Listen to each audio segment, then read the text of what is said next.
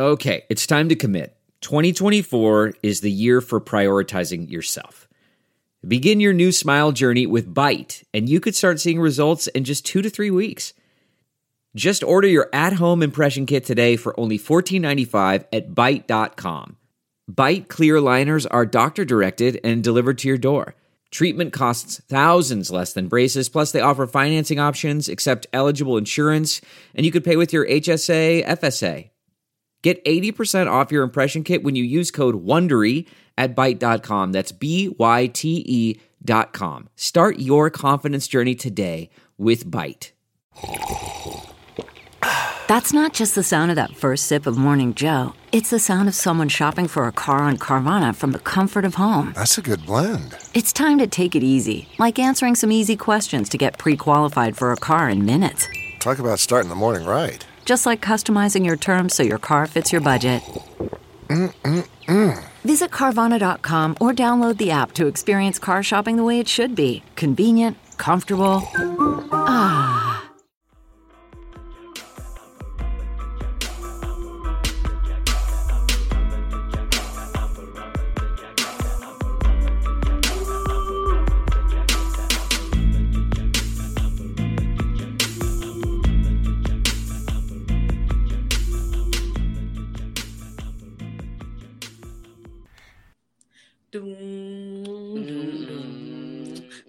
I can't believe we're back in the sound again. We are back with AHS Part 3. Hey, y'all. It's Girl That's Scary. It's Jazz 40 Ounce Connoisseur. And it's Cat Daddy. And we have a lovely, super kawaii, cool guest. Please, wonderful guest, tell everyone about yourself and everything about you. Well, hey, y'all. I am Ashley. I am teaching artist. I am a facilitator of education. I'm coming at y'all from Richmond, Virginia, with my homegirl, Sasha Velour, the cat. Yes. She is over there on the floor right now. Ain't paying me no mind, but hey. I'm a huge, huge fan of Girl That's Scary. I'm so glad to be here on the pod today with the fam. We gonna pull up, y'all, and we gonna talk our shit. So you ain't ready. I'm excited. First of all, shout out to Richmond. I'm from Richmond, 804. We in this thing. Ain't nothing like a Richmond girl. Anyway. So we are talking to you guys about AHS Part 3. So this includes Cult, Apocalypse, and 1984. Ooh. And then when season 10 comes out, it is in the works. They showed like a beach, some kind of, I don't know what the fuck. I'm so glad we're talking about that, because I was thinking about that and American Horror Stories. That's been on my spirit. Okay, but we won't have to cram 3 into one episode. We can just spend the episode talking about season 10. Okay, well, before we dive in, Ashley, what is your favorite horror movie, horror genre, subgenre? Like, tell everybody about yourself.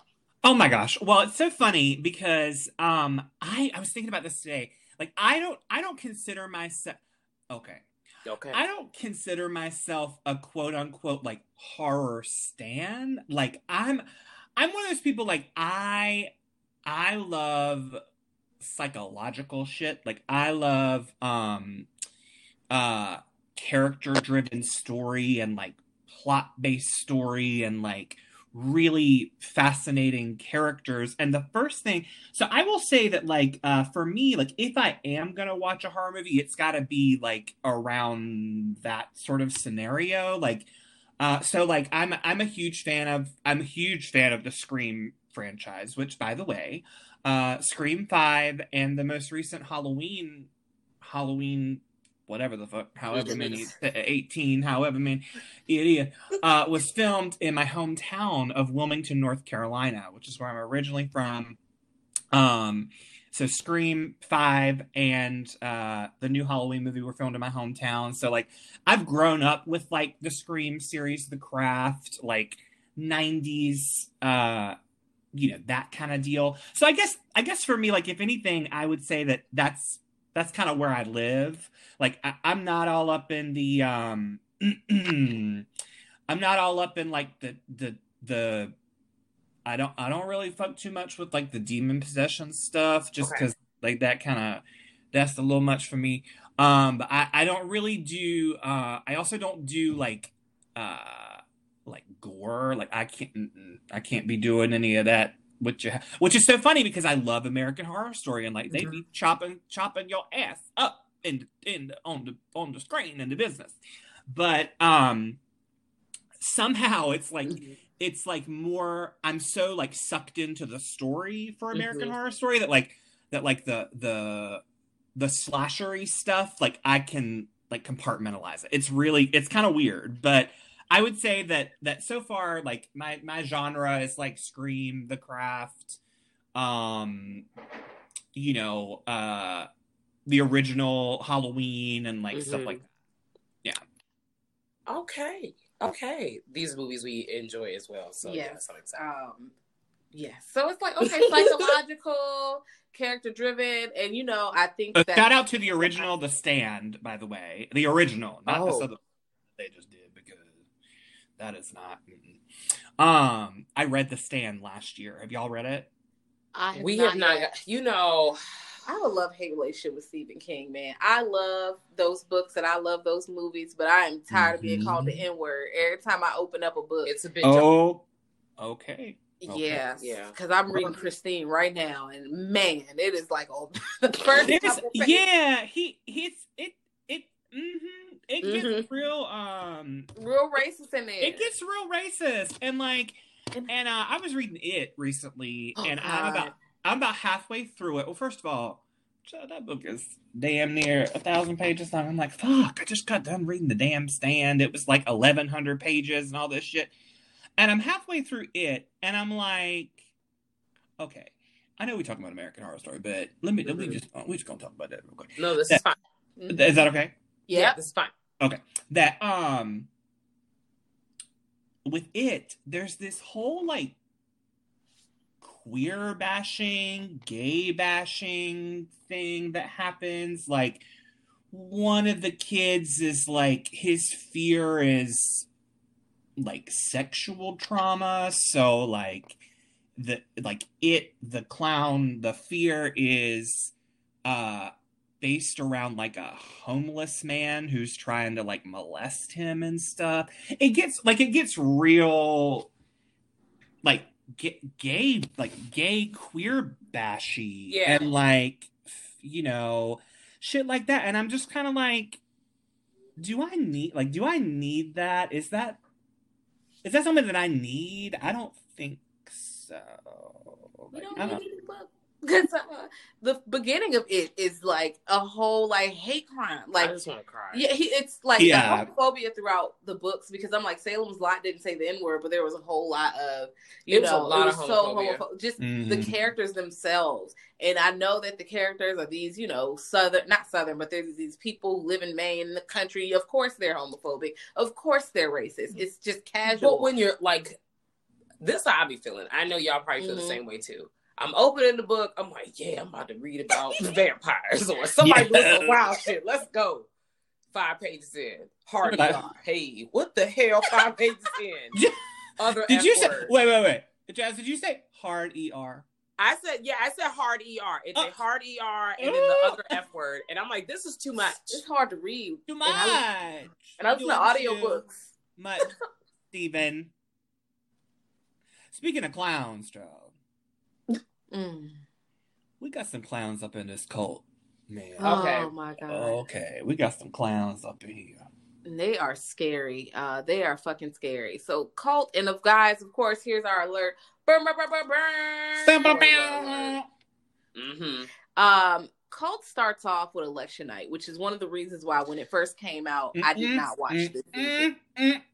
I saw that shit. Go ahead. No, yeah, go ahead, Ashley. Go ahead. I saw that shit when it first came out, and I saw that we were doing the election shit. I'm gonna be real honest with y'all, because we owning our shit in 2021. Okay, so we owning our shit, and we're gonna speak to it, and we're gonna speak to the truth of the moment and the situation. A lot of cult for me, I had to skip around. I'm gonna be real with y'all. We're gonna keep it 100 because we're family in here, and a lot of that shit was real triggering for me. So I had to like skippity skip around some shit because I was like, that first episode where you see her, when our girl, because we just talked about this, but you know that our girl Sarah the motherfucking Paulson goes. Yes. She gonna stay two things. She gonna stay in a wig, and she gonna stay with that crying. And number 3, Absolutely, she gonna get that check.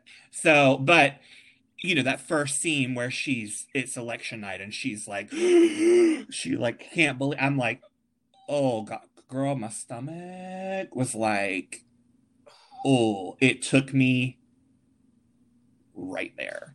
I was like, oh, okay. I wanted to vomit. Like when I was watching this in real time, because I like Jazz usually watches this show with me, or she'll like check in and out on certain episodes if she doesn't pull up all at the, you know, because I'm here, okay, every week. But when this came on, I was sick because I was just like, okay, it's too soon. Like, because we're actively living in it. Yes, like, yes. It just fucking happened.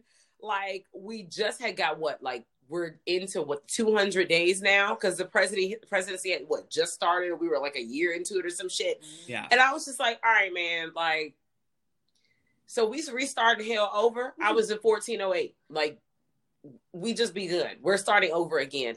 This is too much. So when Sarah Paulson started crying, I was sick to my stomach because, bitch, I want to cry too. We were living in hell. Mm-hmm. We still living in hell right now, but we was living in big hell. Like, oh my God. Big hell. Yeah. Yes. And then the fact that because that's what, like, I didn't watch it. I just checked in. But she's crying. Then they arguing like, bitch, you should have fucking voted. Your ass was at the fucking bookstore reading books, bitch. Then they turning on each other. They was like, why the fuck would you do that? Then they was like, bitch, you voted for Jill Stein. Now they arguing in the house. Okay. When they said Jill Stein, I about fell out on the floor. I was like, ah! It was so real because this was really happening for like the first year. Everyone think about like their circles. I don't know about my circle, but other people's circles and stuff. And just looking over yonder and seeing other people talk about their circles. You should have voted for this person. You should have did that. Honestly, I would want to punch you in the face because, you know, God, Jill Stein? She was filthy with the money. I'm gonna slap fire from you. What is wrong? I worked at a call center when during that election cycle, and I worked with two white. I didn't even have to say they were white because you already know that they was white. Two white women who were all up on the Trump train, and me and my little pod up over here was the Hillary train. And now I will say this: when we got up on the Hillary train. And we were real cocky about it. I was the person like. I mean, of course, I voted for her in the primary. I voted for her in the general, and like all this shit, and like had the Hillary stickers on my car, and like all this stuff. I was going in. I was in it. And then election night happened, and it was like. I woke up the next morning and I could not go to work. I could not get out of the bed because I was just everything felt so heavy in my spirit. And I remember that the next day when I did go back to work, I had a friend who was kind of like a Bernie bro. Like he was very like that, but he was so cute, y'all. Let me look. This boy that I work with, this boy that I work with up at this call center, he was so sweet. He didn't say a word to me. I came in and I sat down at my thing and I put my little headset on, and this boy came over there and gave me the biggest hug and just was like, he didn't say a word. He was like, you know, I just could tell that he was like, I know that you need some support right now. He was my work baby. All right. But anyway, how come the Changs and all them other bitches and fucking Ivy, okay. Yeah. We're gonna get into it. Ivy. So everybody's pissed and arguing, but down the street we have Kai, who is humping the TV, putting Cheetos in the fucking blender, rubbing them on his face. He is turned the fuck up. He's like, hey, he in here making pinky promises with his sister Winter. It's a whole lot going the fuck on in here. And I'm like, wait a minute, you are a little too excited for all this. And the gag is that motherfucker is a fraud anyway, because he's not even a Trump supporter. He's an opportunist. That's what he really is. Okay. But don't they go hand in hand though? Well, because he's also an opportunist. I would just like to say, on a positive note, Evan Peters played like 50 levels. It's usually Sarah Paulson playing 1,000 people in one season. But Evan Peters says, Sarah, hold my purse. I am going to... He said, I'm going to get this check today. Yes. I'm about to be Kai. I'm about to be... What is the name? Jim Jones. Jim Jones, Andy Warhol. Like, I'm getting this money. Girl. I was like, okay. I also did not like Kai as a character. So shout out to you, Ryan Murphy, for making a shitball character that really would make my stomach turn. So you did what you came to do. But what I did like is Kai's hair color choice. Because I too like to keep my hair blue. So that was pretty much it. I was here for the high bun because I just pictured it was just Evan Peters, not shitball Kai. Let me tell you something about that boy, Evan Peters. That man could get every bit of it. I don't care. I don't care, Daddy. You can do whatever you want, honey. You can spit on me. I'm just saying. Yes. Look. I know we talking some stuff. I am a big old queen, honey, and let me just tell you, you could get all of this thickness up in here because.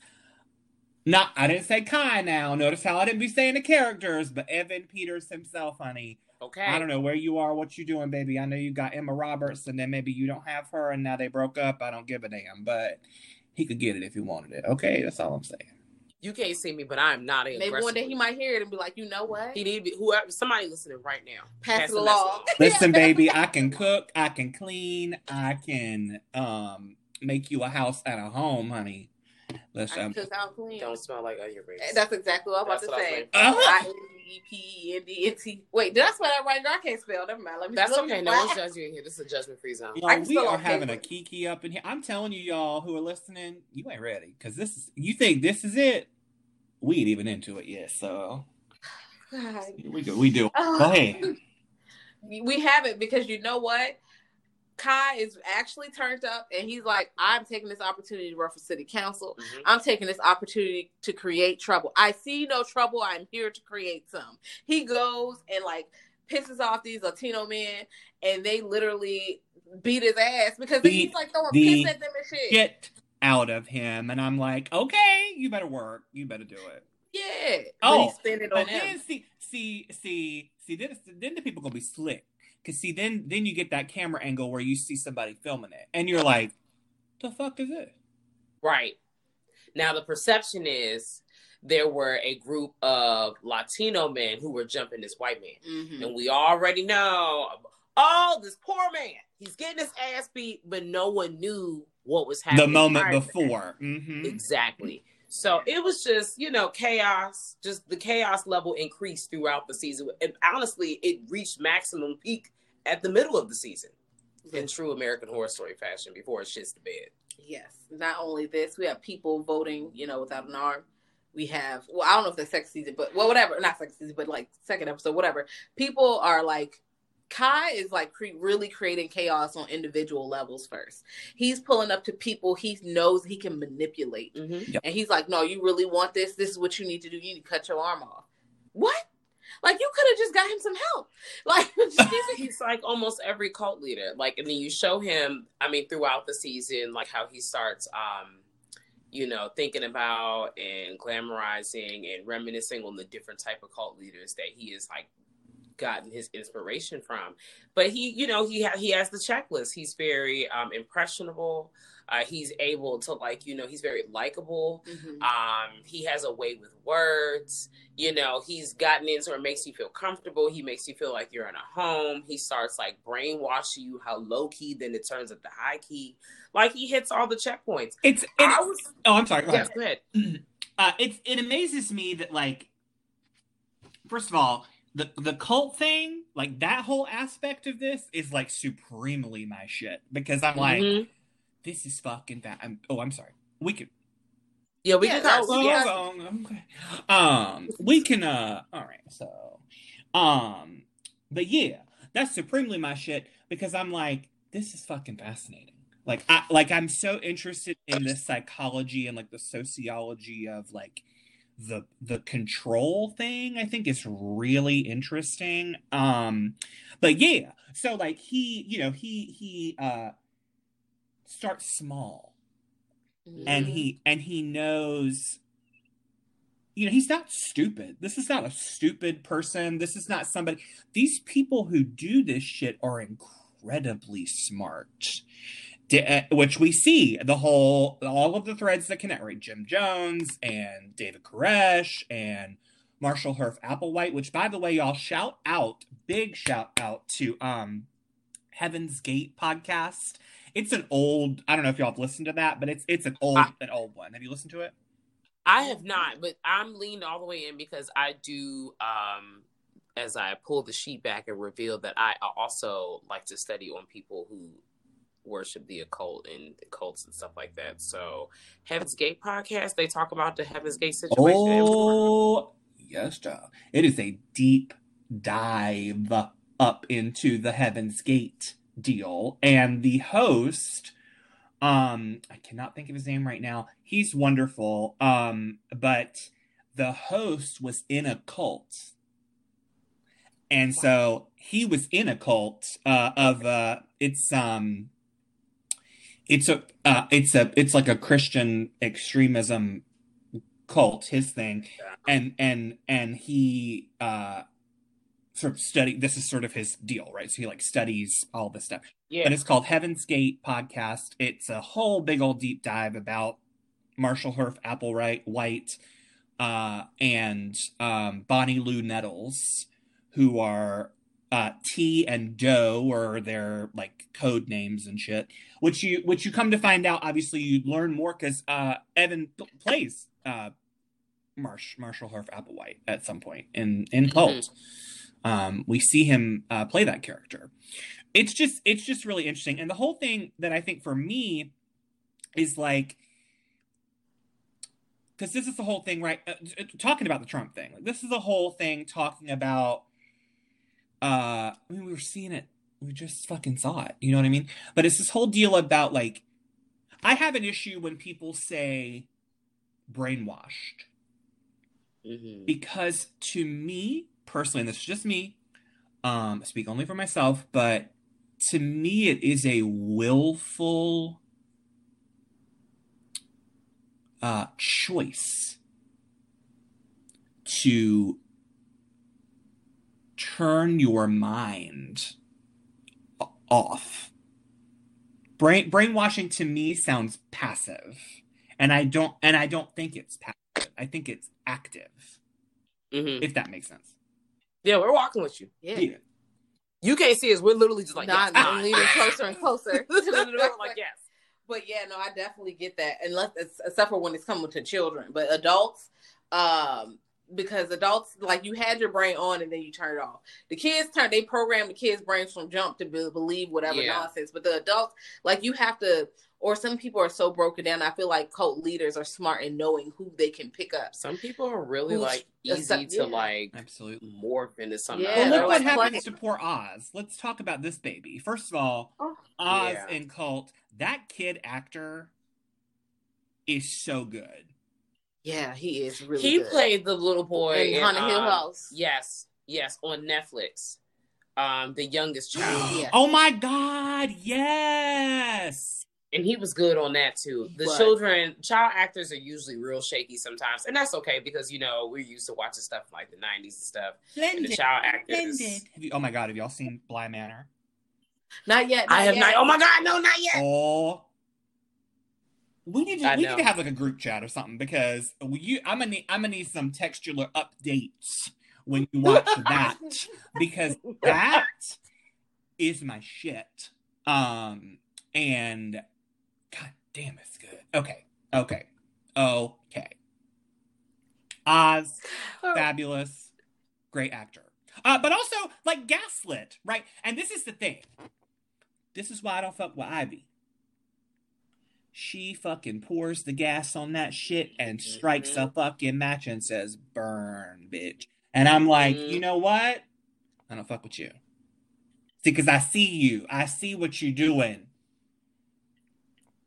Yeah. Ivy was definitely on some... Because first of all, she was fucking jealous that she didn't carry that baby, which is later revealed. And I mean, Sarah Paulson was definitely going, my baby. She was pulling that stunt. Yeah. However... Ivy needs to see a therapist and unpack her feelings about why you're so jealous when you're both parents. Also, she could have discussed, you know, maybe it was her turn to carry if they decided to expand their family. Like, there are other solutions to this besides joining the cult. And also, like, fighting against your wife. And also, like, you a white woman, like, use your words, bitch. Like, get your therapy done. Like, you got the money.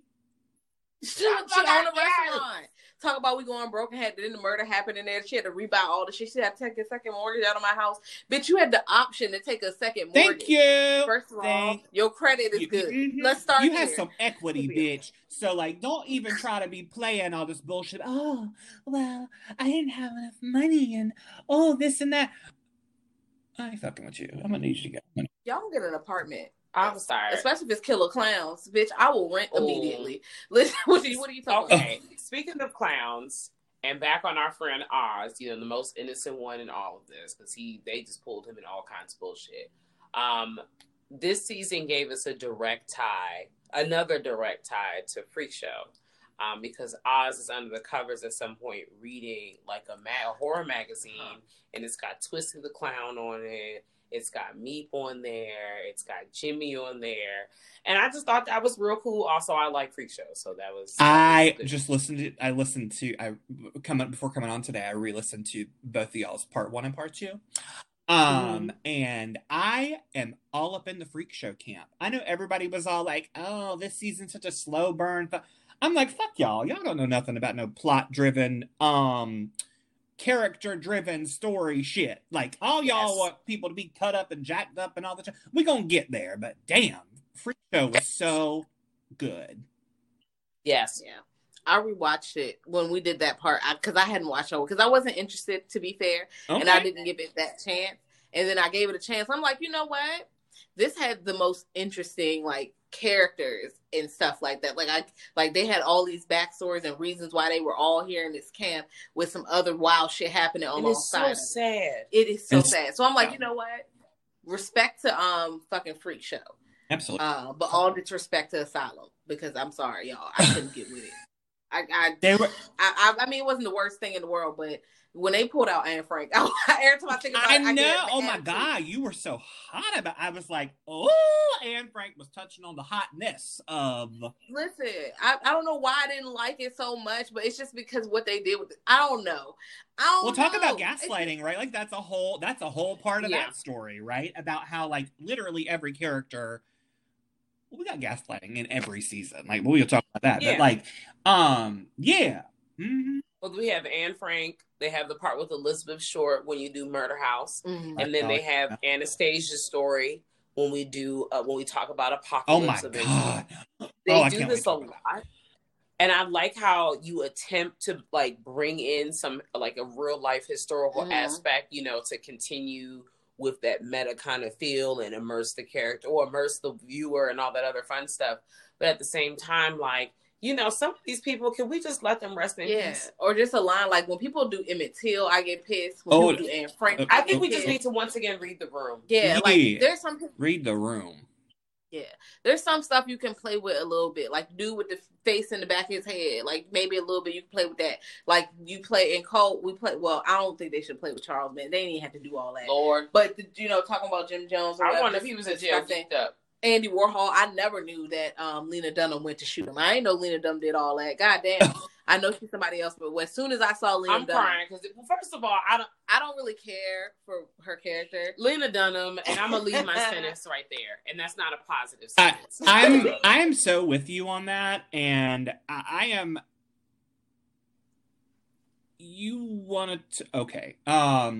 We ain't gonna go there because I could say some shit about her and like how I feel about her that would makes people not very happy. So we go Lena Dunham, period. Yes. Yeah. And she's playing the woman. No, I'm gonna put respect on the other woman, Valerie Solanas. Yes, because they came up with the Scum Manifesto and shit. So you have the women like, fuck these men. And I'm like, yes, girl. But then also they're like killing all these people. And I'm like, it's always one person that got to take us to the next level. I say that shit all the time. Yep. Somebody's got to do something. And it's like, pump your brakes, sister. Like you are all up in it. Oh. Right.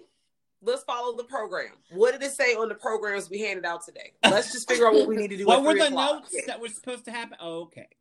Itinerary. Yes. Like we were going over here like, okay, I didn't know that this woman like going really ham, like fucking chopping your shit up, and getting the clowns and like we doing all this and we banging and all this stuff. And I'm like, damn, you need to slow your roll, girl. I don't know what you need. So many things are happening.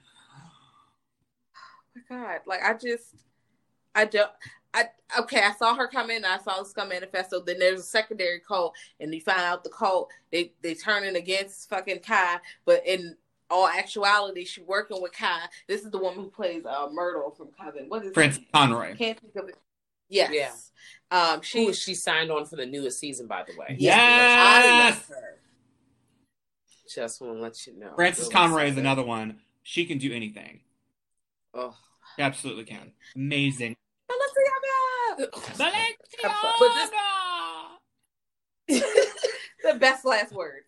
If you feel like Jazz is being chaotic, if you're listening right now, that's because this season was very chaotic, just like the last 4 years of our lives. If you live in the United States of America, it's been fucking chaotic. Mm-hmm. Chaos. And you know what? With all this bullshit that we're seeing right now in Texas and going to fucking going to Cancun and doing all this and all that,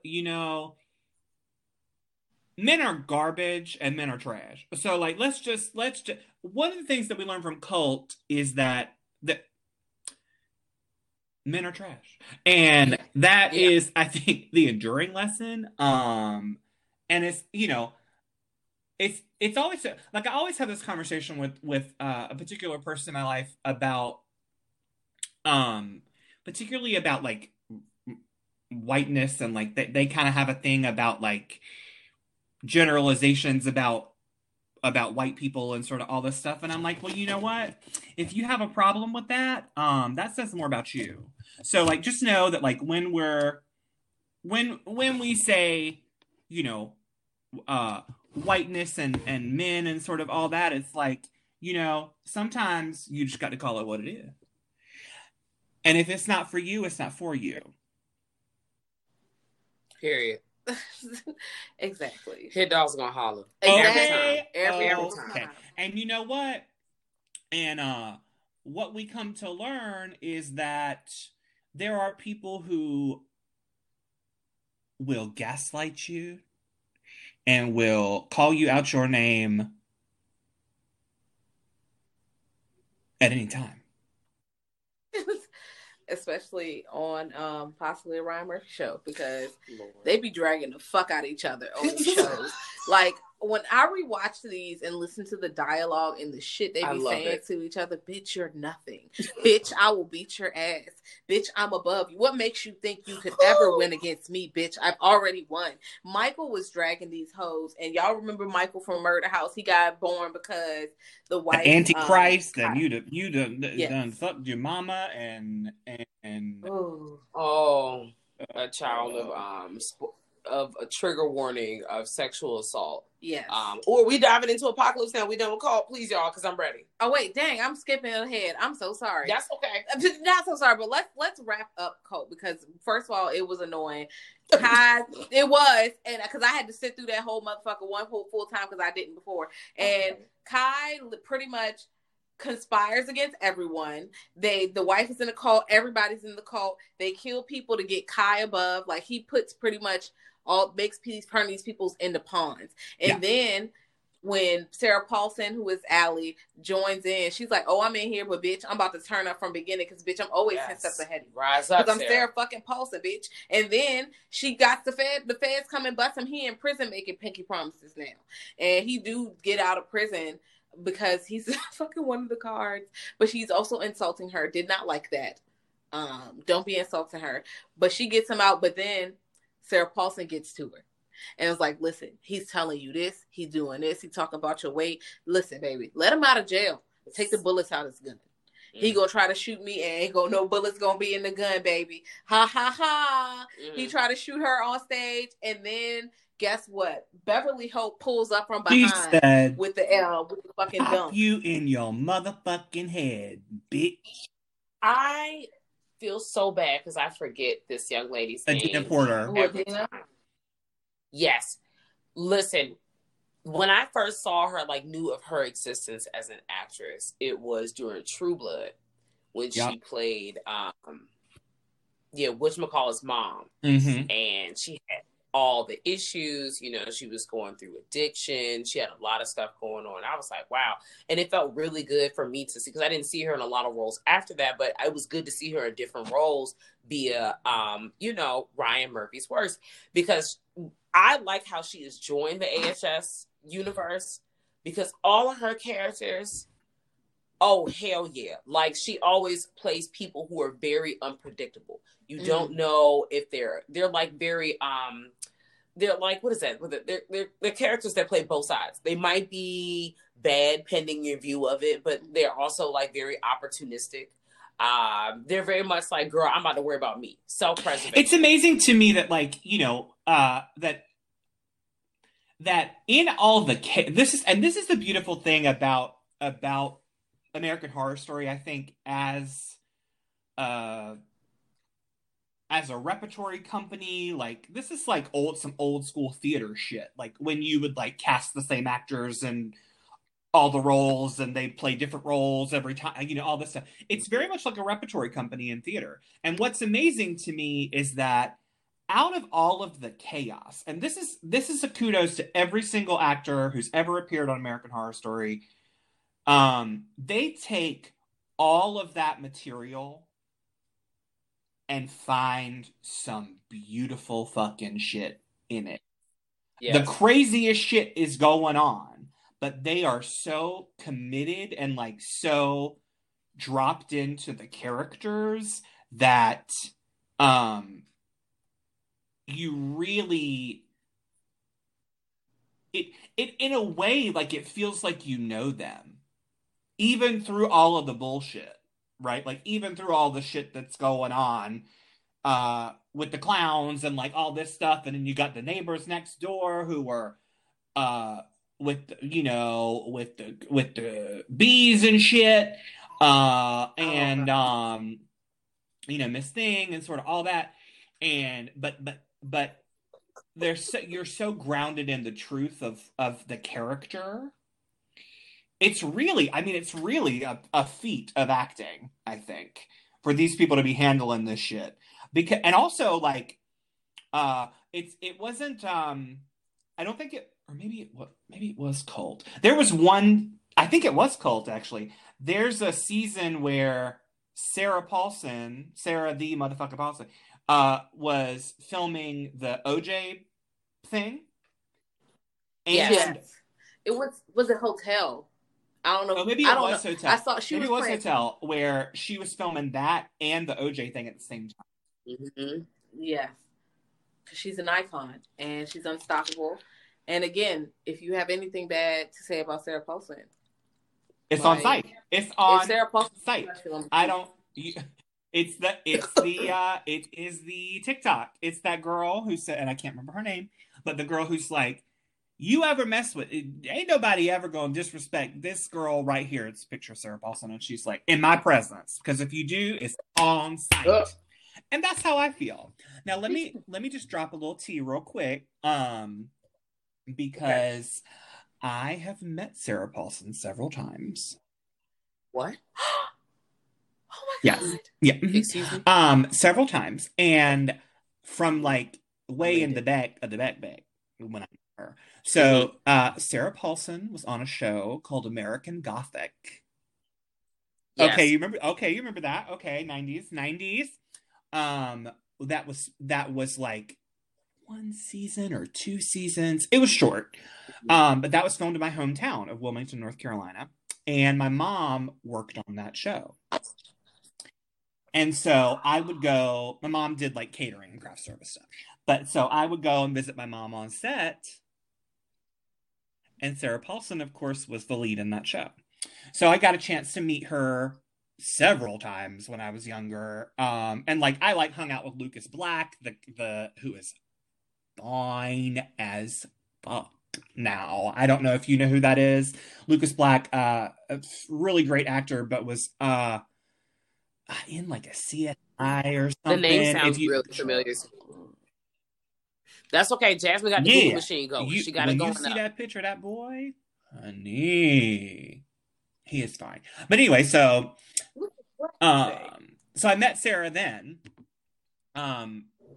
Several times when I was younger.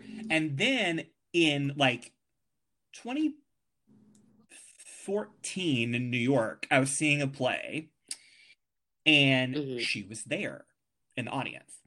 And I was waiting by the stage door that night after the show to get, people to sign my program and shit like that. I do shit like that. I'm that like theater queen. But she comes out of the stage door. She just visited somebody and I said, "Excuse me, Miss Paulson." I was like the only one standing there. So like it wasn't a crowd of people. And I was like, "Excuse me, Miss Paulson." And she turned around. She's like, "Yeah."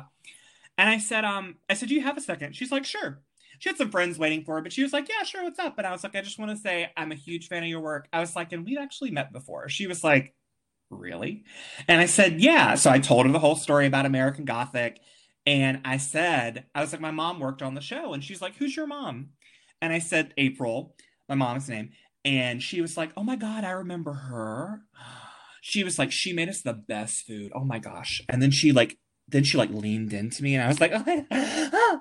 And she leaned in and she was like, "How's your mom doing?" And I'm like, she's doing well, she's doing well. I'll be sure to tell her that you said hi. She's like, "Please do." She's like, "Thank you so much for saying hey." She's like, "I really appreciate it." And I was like, "I don't want to be that person." I was like, "But can I like have a picture with you?" And she's like, "Sure." So like she took this adorable picture with me. So nice. I'll send it to you all on Instagram. But just the sweetest and so kind and like, like she had people with her. Like she didn't have to like stop for me and like speak to me. Right. But she did. And she does this thing where she's talking to you, right? Like she's looking at you. We're having a connection. Like queen, like absolute utter queen. I feel like she reads into your soul when she talks to you. You know who else does that? You know what? That's why. Okay. You know who else does that is Glenn Close, whom I've also met. She looked me directly in the face, and I was like, Glenn Close demands your attention via the television screen. Like the way she doesn't necessarily break the fourth wall in most stuff, and probably not on purpose. But the way she just like commands attention in whatever role she plays, whether it's a shaky character, she's always a person of power. Mm-hmm. Yeah. Because wasn't she in the girl all yeah, Doctor? And As soon as I saw Glenn Close, I already knew what kind of movie it was. I know. And what's like, Glenn that's Close like was running the any of them. show. It's Sarah, it's Kathy Bates, it's, Yeah. Frances Conroy. Like, if those women are up in some shit, you better fucking watch it. And let me tell you who else is holding her shit. And we're going to talk about her because she is holding all her things up in this shit. Is motherfucking Billie Lourd, honey, in Apocalypse. Yes. Honey. Yes. I honestly, like, given her, like, family tree history, she comes from a legacy of bad bitches. Rest in peace to them both.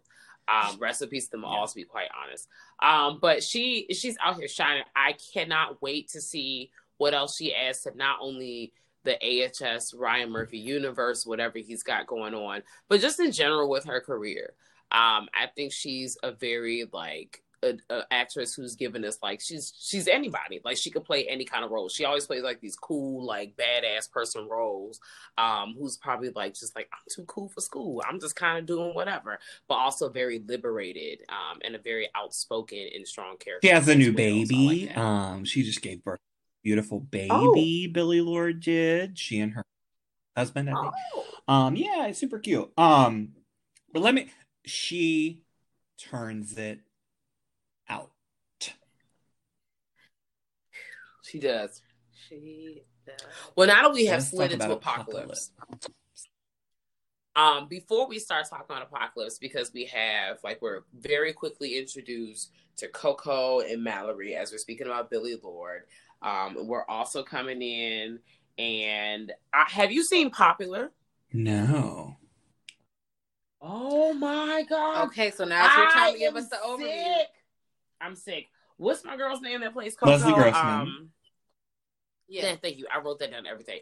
So Leslie Grossman used to play a character on a show called Popular that came out in the back 2000s. Oh. If you look really good, you can find it on YouTube. I feel like this is also another one of, like, a Ryan Murphy deep cut.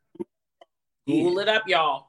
And it's like these teens that are in school, and teen school drama like shows. Kind of thing? Are we like in that? Kind of, sort of. But Degrassi? It gave us Degrassi. Okay. It was Degrassi before it was not before Degrassi. Degrassi was with us. Yeah.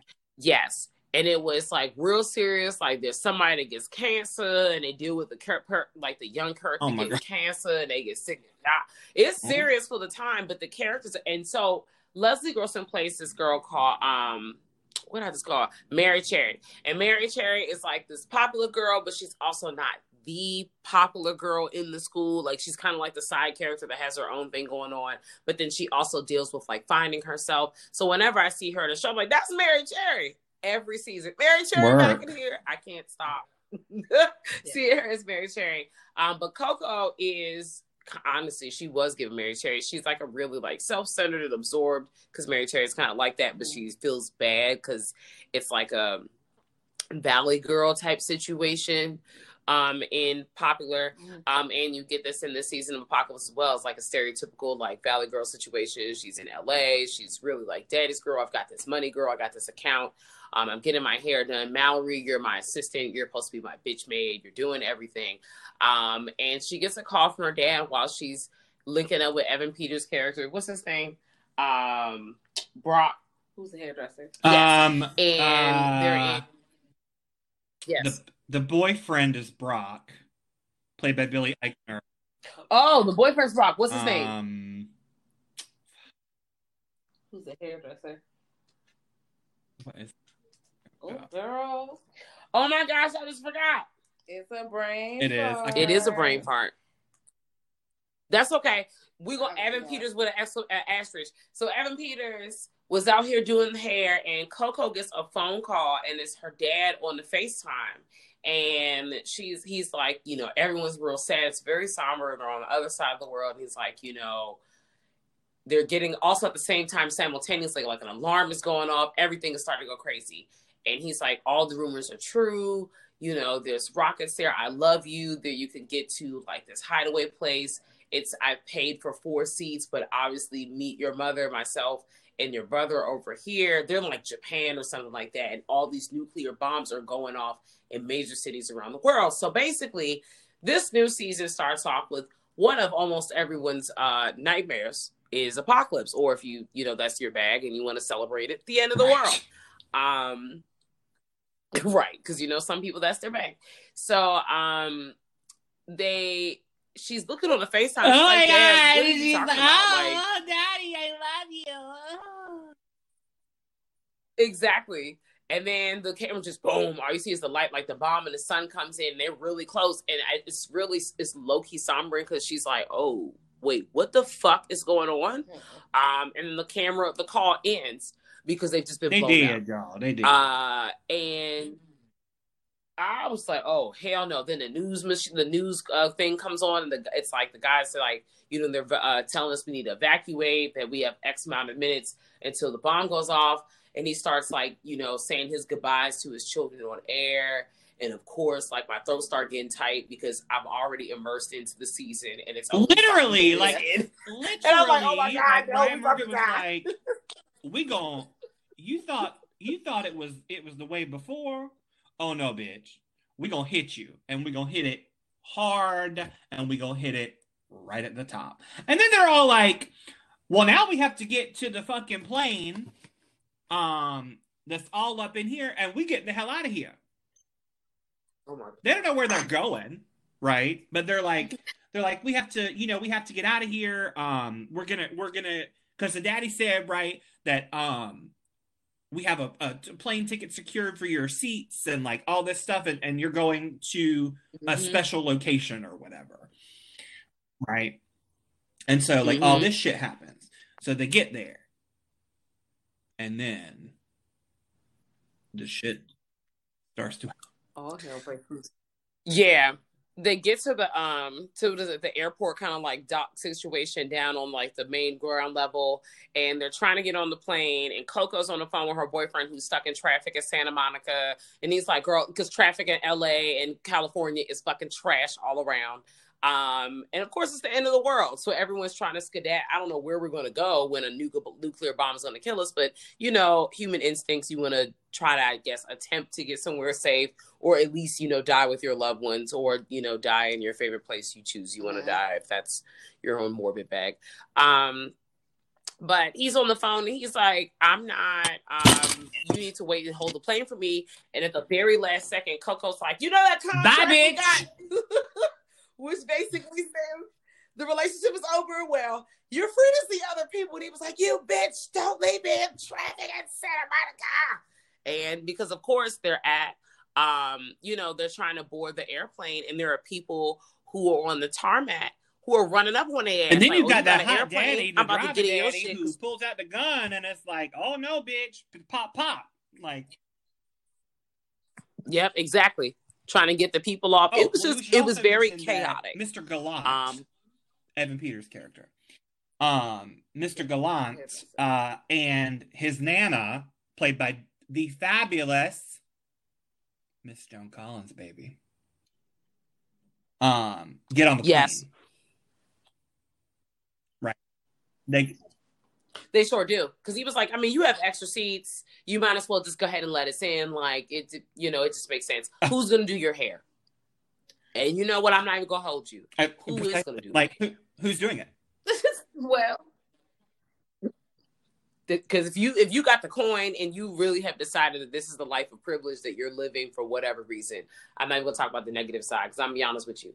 If I had the money to go to a bunker and I had a hairdresser at my fingertips, let's just crank it up for show. I'm about to save you. You're about to make sure I have all the looks in the post-apocalyptic world. And then hopefully when I die, you style me up so I can look popping into that. One of my favorite lines is later in a couple. It's like the next episode or something. But when he comes out and they're at the Halloween party, or the whatever it is, the party with the apples, which will get because that's savage shit that happens up in there. The party with the apples, and Miss Thing comes out, Miss Coco comes out with her hair looking like fucking Marie Antoinette shit, and he's like, let's clap for the hair, thank you. And they all clap, and he's like, He's like, I'm pretty amazed what you can do without a blow dryer. And I'm just like, you better work, bitch. Honestly, like the evolution of her hair from when she first when they first had like got to the underground kind of, what is it, Outpost 3? When they reached the outpost to the end of their stay at the outpost, her hair, it just like the hair seems to grow bigger and bigger, more dramatic as time went on. She's turning a look, Miss Coco St. I love it. Vanderbilt is turning a look, honey. I love it. Okay, but now that we're out the outpost, because basically, boom, they get in this airplane. The airplane takes off. The nuclear bomb goes off. We see everyone kind of die from afar. They realize that there are no pilots in the plane, so they're kind of just like, what the fuck, question mark, exclamation point. They essentially end up at this outpost when we're introduced to a new and we meet of post-apocalyptic horror. Mm-hmm. They're motherfucking in a motherfucking wig. Come on. In a big ass. Yes, honey. An orange wig at that. In that red hair, then that French twist.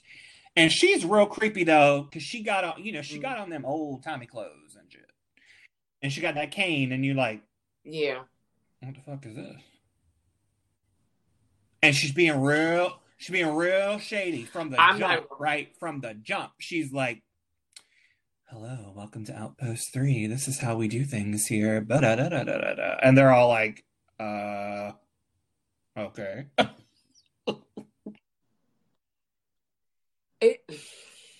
And then you see that, first of all, I'm here for the victory rolls because I'm a huge, like, when I blow dry my hair straight, I be in here wearing victory rolls and pin curls and roller set and barrel curls. You better do it. You got to, because your hair be heavy and it just be on everywhere, and I don't really have it in my face, so let's just push it up. Let's just do a thing.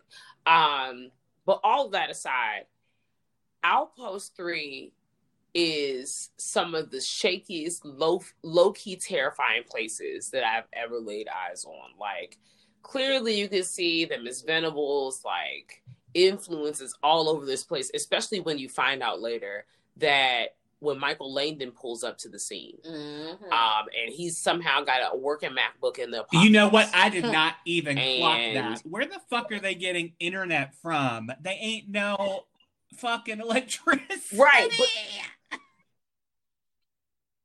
But the characters, Timothy Campbell and Emily, which we're going to touch on next. Timothy and Emily point out, how does he have a working MacBook when it's been 18 months later? And put a peg in it, y'all, because you're probably like, who the fuck, Timothy and Emily? Girl, hold on. Yeah, we're going to get into this. So, exactly. Miss Venables out here dragging these people. And then, of course, they rewind time because we've already seen, like, Coco and Mallory's kind of situation. Because this season, if you want to talk about a season where they literally full of exposition, full of just like time jumps, literally time jumps.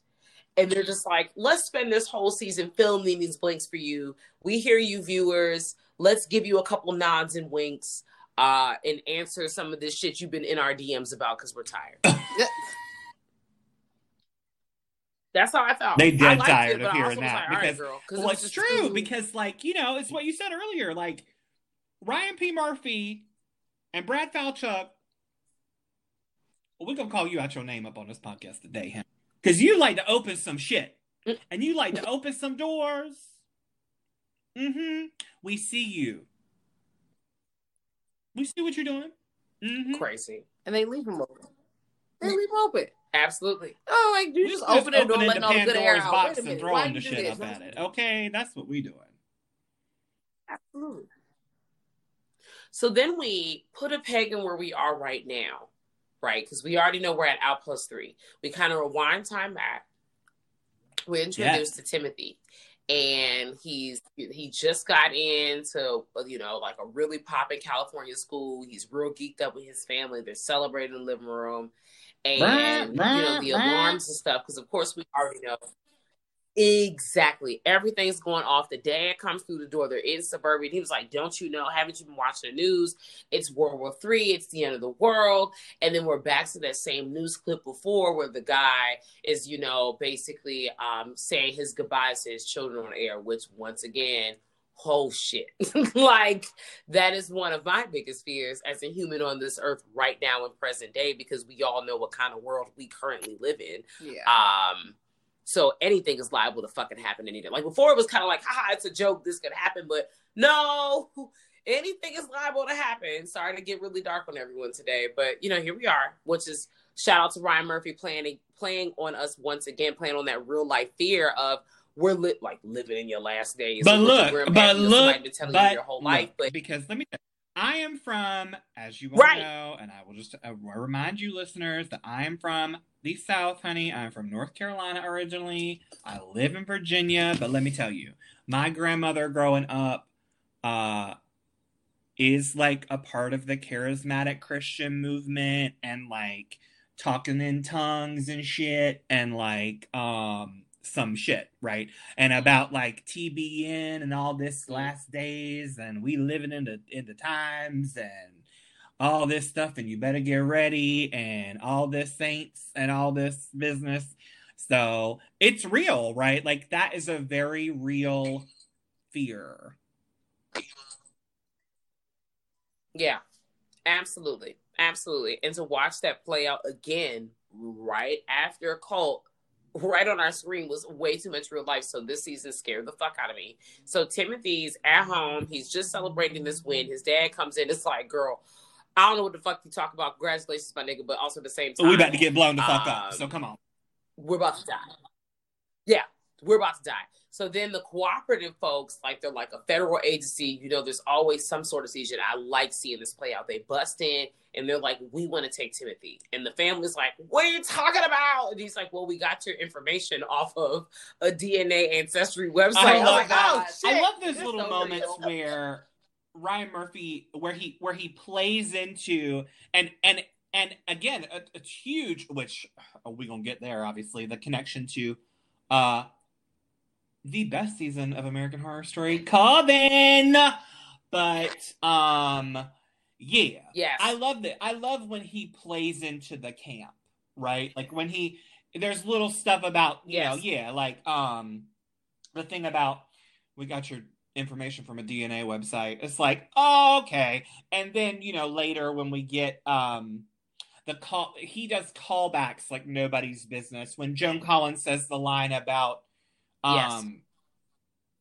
when she plays Evie, Mr. Gallant's Nana, and she's sitting in the mansion, she's drinking the champagne, and she's like, oh dear, the champagne's burned again, which is a complete throwback to Dynasty from back in the day when Joan Collins starred in the original Dynasty, right? A line from that. And yeah, all these little callbacks and stuff. Do we hear about, I don't think we hear about girl, what's her name?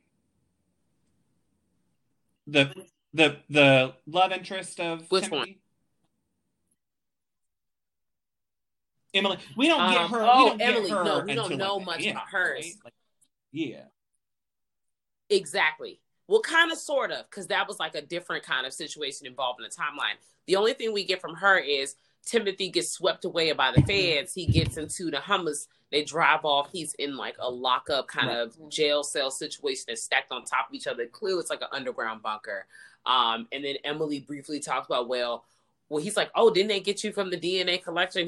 She's like, girl, what the hell are you talking about? I was in prison. Like, I was in the jail because I was protesting, which I thought was also very interesting because you have this person of color, like a black woman, black brown woman, who was like, oh, well, they locked me up because I was protesting, which you find her again in the future when they start talking about, in the end, exactly, she's protesting again outside of the coffee house. I'm like, damn.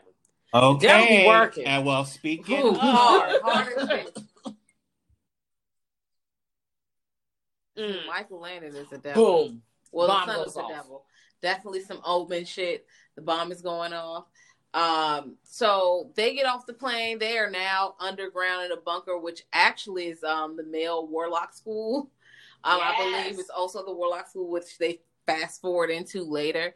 But they got the strict rules by Miss Venable and Kathy fucking Bates, who is in Turn this. the fuck fucking up. cyborg. She is up in Miriam the gig, Deep. honey. Miss Kathy Bates with that butch haircut, let me tell you, giving me like butch lesbian realness, like shaved sides with a big old pompadour up on the top of it with a black lipstick. I'm like, you better go ahead, bitch.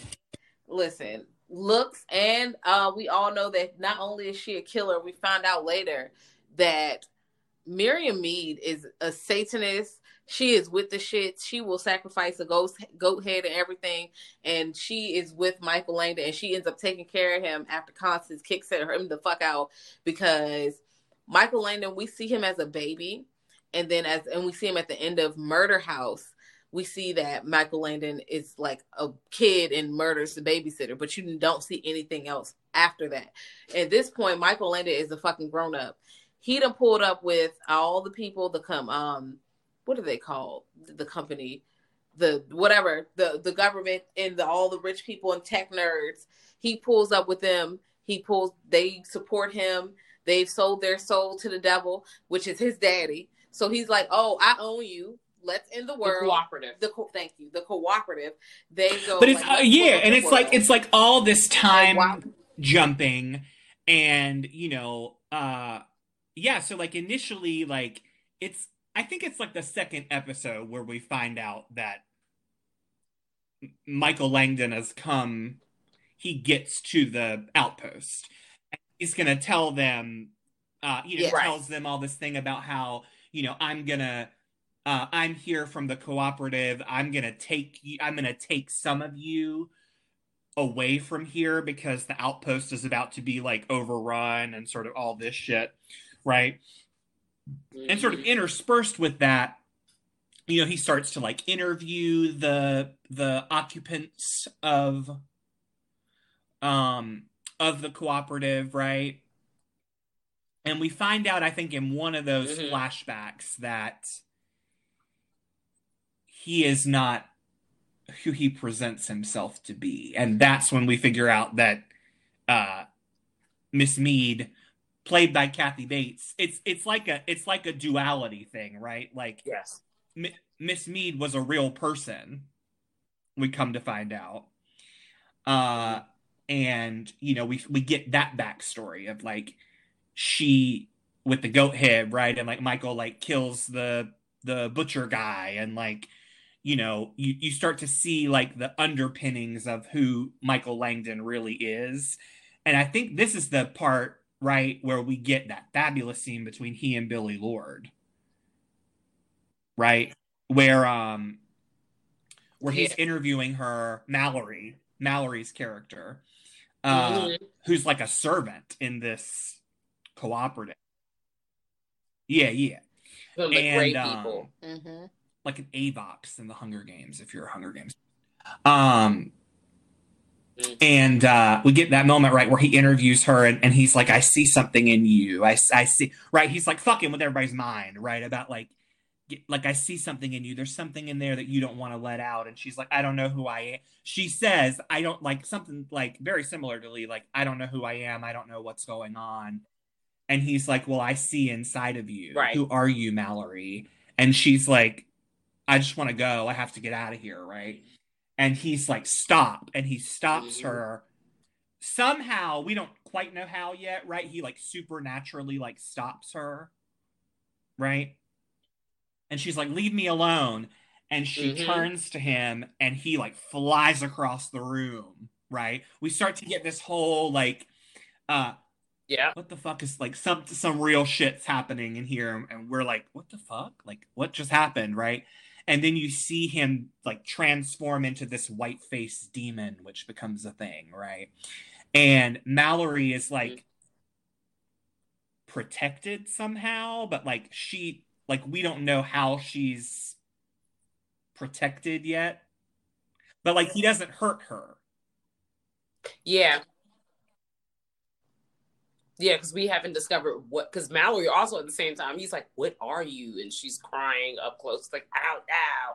And she leaves because, of course, she don't know. Like we find out later that we've already said spoiler alert. She has the spell put on her because she's actually a witch. Because, like Ashley had talked about, this season is a direct tie to Coven.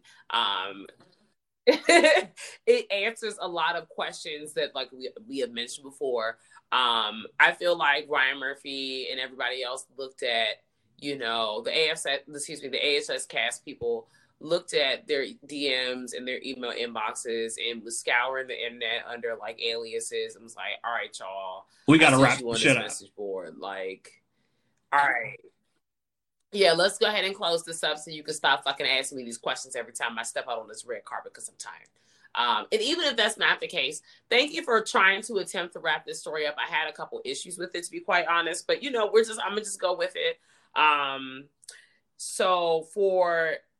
I will say I do like it only took a couple episodes into the season to really get into the bullshit when it came to Michael Langdon and what his purpose was at Outpost 3. Yeah. Because usually with American Horror Story, we're watching the show, we get about halfway in, and it truly shits the absolutely. bed. Yeah, it's always like the mid-season. Yeah. And then it's like, well, fuck, now we have to like wrap all the shit up in 2 episodes. And it's like, damn, like I haven't, like you built all this shit up and then it's like right. Like, oh my God, we created this really, but let me just throw everything at you so I can really tie these up real quick and just not explain what I did. When really you should have just, 1, not did all this extra story, or 2, paired with 1, just given us more than 10 episodes. I know that's not historically what happens. And it doesn't happen in 84, right? Series, in 84, there's only 9. No. Oh my gosh. And put a peg on it. But for this one, for this one here, like I said, I truly feel like it was just, let's tie everything up. I feel like things could have been done better, but also I know that to get the ending that we all want, like all X amount of number of people who truly want to see justice given to Coven and all this other stuff. Right. We're looking at like a 20 episode season. It could be a whole show. Yeah. Like, and that's not realistic. Its own show. It could. And we're still not going to be happy. So, I mean, we know why we're here now. Just hold on to your butt, girls. So, you like episode 3, Michael's interviewing everybody because he's like, y'all gonna come to the sanctuary, girl. The sanctuary got food. And I've made lots of notes. There are so many red flags in this season as soon as this shit starts, because these people don't know who Michael is. But we know. If you are like an AHS viewer, like I don't like if you're a real viewer, but no, if you're someone who's kind of kept up with the story, you know who the fuck Michael Langdon is. Yeah, they've been predicting his arrival for a very long time, and you know most of his backstory, so you know that he's coming to fuck shit up. Also, if you watch ASS, you know there's one big thing that comes to like fuck shit up. There's other people that play into the fuckery of the episode, but. It's very much like as soon as you said that, it's very much like a Buffy thing. Like it's very much like there's always a big bad, right? Like there's always like one big nasty motherfucker. Yeah. Fuck your shit up.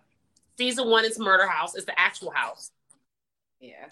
Season 2, it's not Briarcliff. It's the devil. Yes.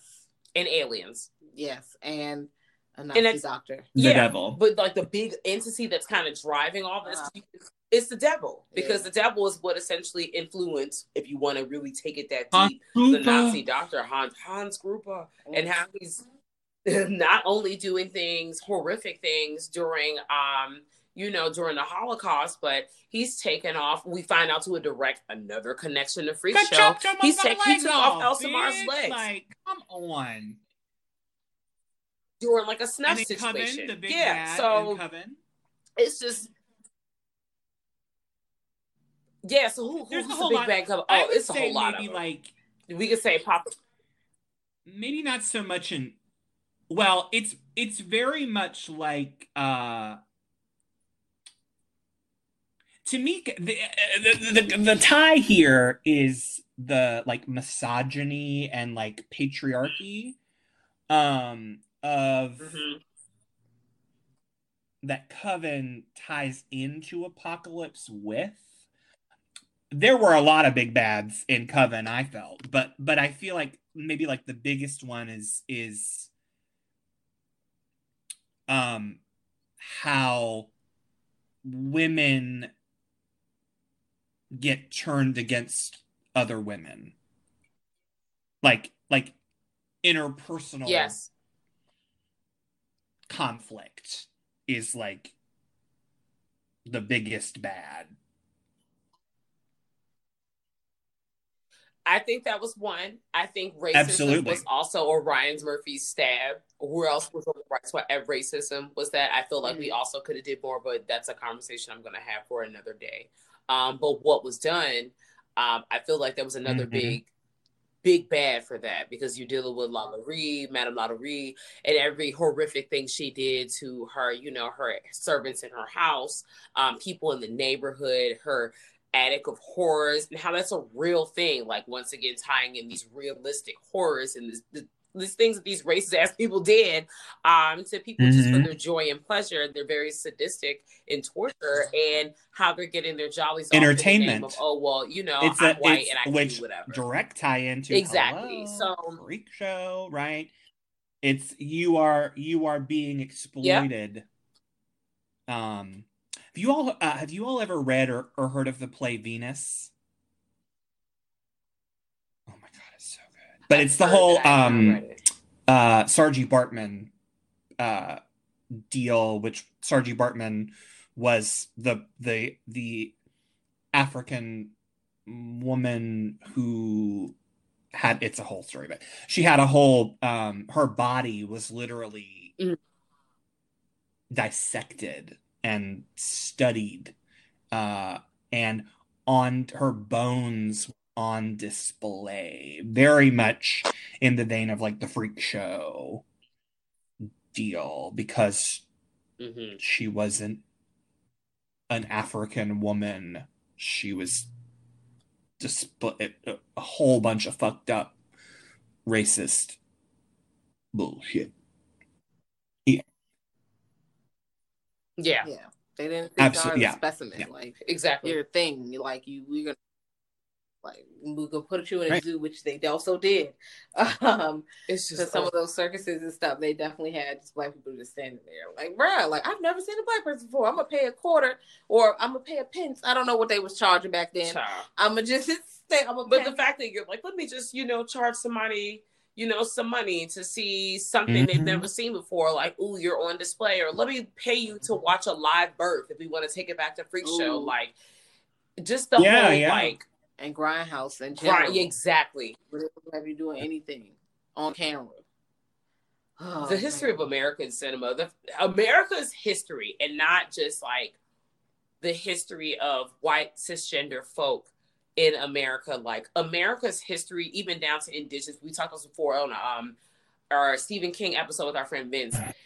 There are so many stories from so many different backgrounds across this country, and so many horrific stories. I would love to see an anthology on that, because there's so much that can be brought to the table in terms of like people's history, or just whatever. You all have seen Horror Noir, right? Like, shout out to everybody who is on Shudder or has seen Horror Noir. It's also a book as well, and I really, really want it, but it's fucking expensive as shit. It's like $40. I'm like, dude. Oh yes, like apparently like, it's like a textbook. Absolutely. And like if I was ever to take a cinema class or some shit, that would be the textbook. Oh, it's worth it. There's a whole lot of shit going on. Speaking of a whole lot of shit going on,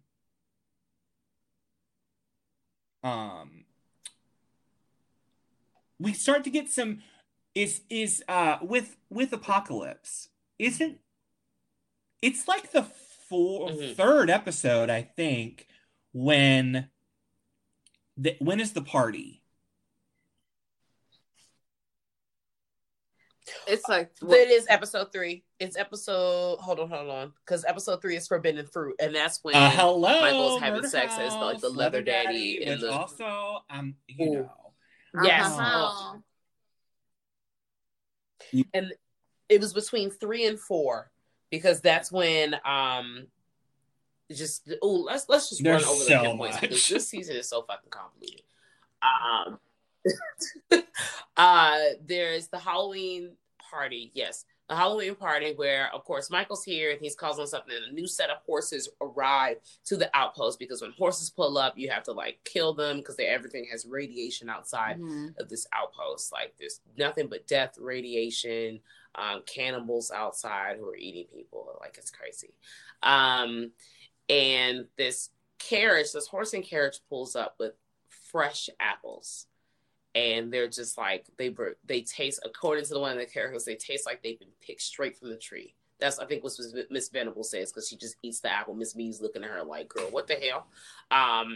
And they decide to feed everyone apples, like a fun, like morale boosting game, but also it's a sick, deadly twist because Miss Mead injects. Which also we should just pop a pin right there, and needle. I'm sorry to talk over you, but to pop a pin right there because the snake thing is very significant to the arrival of the Antichrist, right? Like, yeah. Yes. And also, it's Michael's idea. Yes. And then I'm sitting here like I literally just had a aha moment when you talk about the snake and the apple, and you discuss Eve and biblical text, and just how snakes fit into biblical text and fruit and all that other stuff. Like wildin'. Y'all wildin'. Y'all wildin'. And everyone in the outpost gets murdered because they all eat the apples because, girl, they're tired of eating fucking cubes that look like ice cubes of Jello bullshit. Which I love. I love that whole that whole sort of moment of like when they all sort of recognize that, like, oh my god. And of course it's such a camp thing because Miss Venable's like, oh please. And then you realize, like, at first, before, because when you're watching it on Netflix, I don't know if you're kind of privy to, or if you're watching it, if you're someone who's seen it before on the show, but you can kind of tell it's a commercial break here, kind of how it splices from one scene to the next. And they're like, the stew is stew, and no one's, like, everybody's really disgusted and no one's eating it. And then the next scene, they're all in the, like, you know, kind of lounge quarter area. And the boyfriend, the guy's like, Jeffrey Boyer Chapman is the actor's name. I can't think of what the character's name is. Yeah, that's okay, but he's fine. So he's in Spiral. Okay, and see, I need to sit through this again because I feel like I watched this, but I might have ended up looking at the inside of my eyes. You're okay. You don't have to sit through that. Oh, girl, I'm crying. So. He's like, I can't believe all you guys are gross. You're cannibals. And they're all like, it was like chicken. And Evie's like, yeah, it wasn't really what you thought it was. It was very like made of fiber. It was so good. Like she said it wasn't human. Y'all know goddamn well. Y'all when he pulled out the finger, pulling out teeth, girl, and said that was the moment, right? When he pulled out the finger bone, he's like, please tell me that's not a finger. Yes. I was like, motherfucker, you know that's a fucking you know what the hell? Yeah, a finger. It looked like a phalange. Don't be. Ugh. So, anyways, I'm gonna just slide past these bullet points because Apocalypse, like we said several times, is tying up a bunch of loose ends. Like Michael Langdon, we go into Michael Langdon's backstory because they eventually go back to Murder House because the witches, they essentially put a plot into place where they put like a deep sleep over themselves because they. Cordelia knew that the end of the world was coming. She saw a premonition after the Warlocks was so fucking hard pressed to rise to the top because they said they was tired of being second class to the witches, and they were really pissed off, which I do understand this part because Cordelia did not take anybody else's feelings into like, you know, into consideration when she did this. But after the end of Coven, when Cordelia decided that the witches were no longer needed to hide in the shadows, they should just stand out and be proud of who they were because, you know, they're dying. Like, they just have to live like the fucking scum on the earth. And the Warlocks were like, you know, you didn't take our feelings into consideration. You just outed us all. And that's not okay because it essentially did not become safe for us. And of course, you had this big fortress of the Robichaud Academy, but they had like a giant fortress as well, but it was made of glass. And they were, even though they was in the sticks, you know, it's the sticks. So the people pulling up and they throwing them sticks and them rocks at their fucking glass house. You know, maybe you could say that it was their fault because they decided to be cute and modern, in a not so cute and modern place where they may have been located. So it forced them, in addition to that, being scared, to retreat underground. And that's where we get what we see as Outpost 3, because it is their underwater school at underwater. Wow. And they like get referred to as mole people. So we see men being truly viewed as the other, and how they get dragged every day. Hello, I mean, sort of direct connection to certainly the ideas that have been fomating and sort of formulating in the world, right? Obviously, with the fucking bullshit of 2016 and all that shit about, oh, you know, everybody's talking about how, you know, men are trash, men are garbage, you know, we have to take it back and we have to do all this bullshit. And I'm like, get the fuck out of here with your bullshit, Ariel and Penny Packer and Billy Porter and shit. All y'all fucking nasty, trifling, bunch of nasty, trifling men's. It was shaky. Listen, they were real like backhanded. Now Billy Porter got a little bit of sense about him once he realized that Michael Langdon was not to be trifled with, and he's evil. Yeah. But he got they killed my baby. They killed my Cheyenne Jackson. Yes, and it was his fault. God damn, that's so fine, man. Oh, girl, that. I'm glad they brought him back. I really enjoyed his performance in Hotel. He is. Listen, I like his eye makeup. And he comes back and he testified to Burnham when he was like, "Y'all killed me. Y'all set this up. You sent Kathy Bates after me. You sent a synth after me." Shout out to my Fallout 4 fans. I know we talked about Kathy Bates, but can because I did not get a chance to say how much, once again, I stand a fellow Kathleen, and then we find out that she is a goddamn android. In the original Miss Mead, like when they show her being burned at the stake, and it's just so fucking haunting because she's oh my god, and she's just like, smiling through it. She was like, I welcome. Hello, call back this to is the Omen. Come on, Omen. A lot of the Omen references. Because he's the devil and she is his nanny and fucking the Omen shit. Like, pull up, fam. Like, come on. We going deep into the... Yeah. Yes.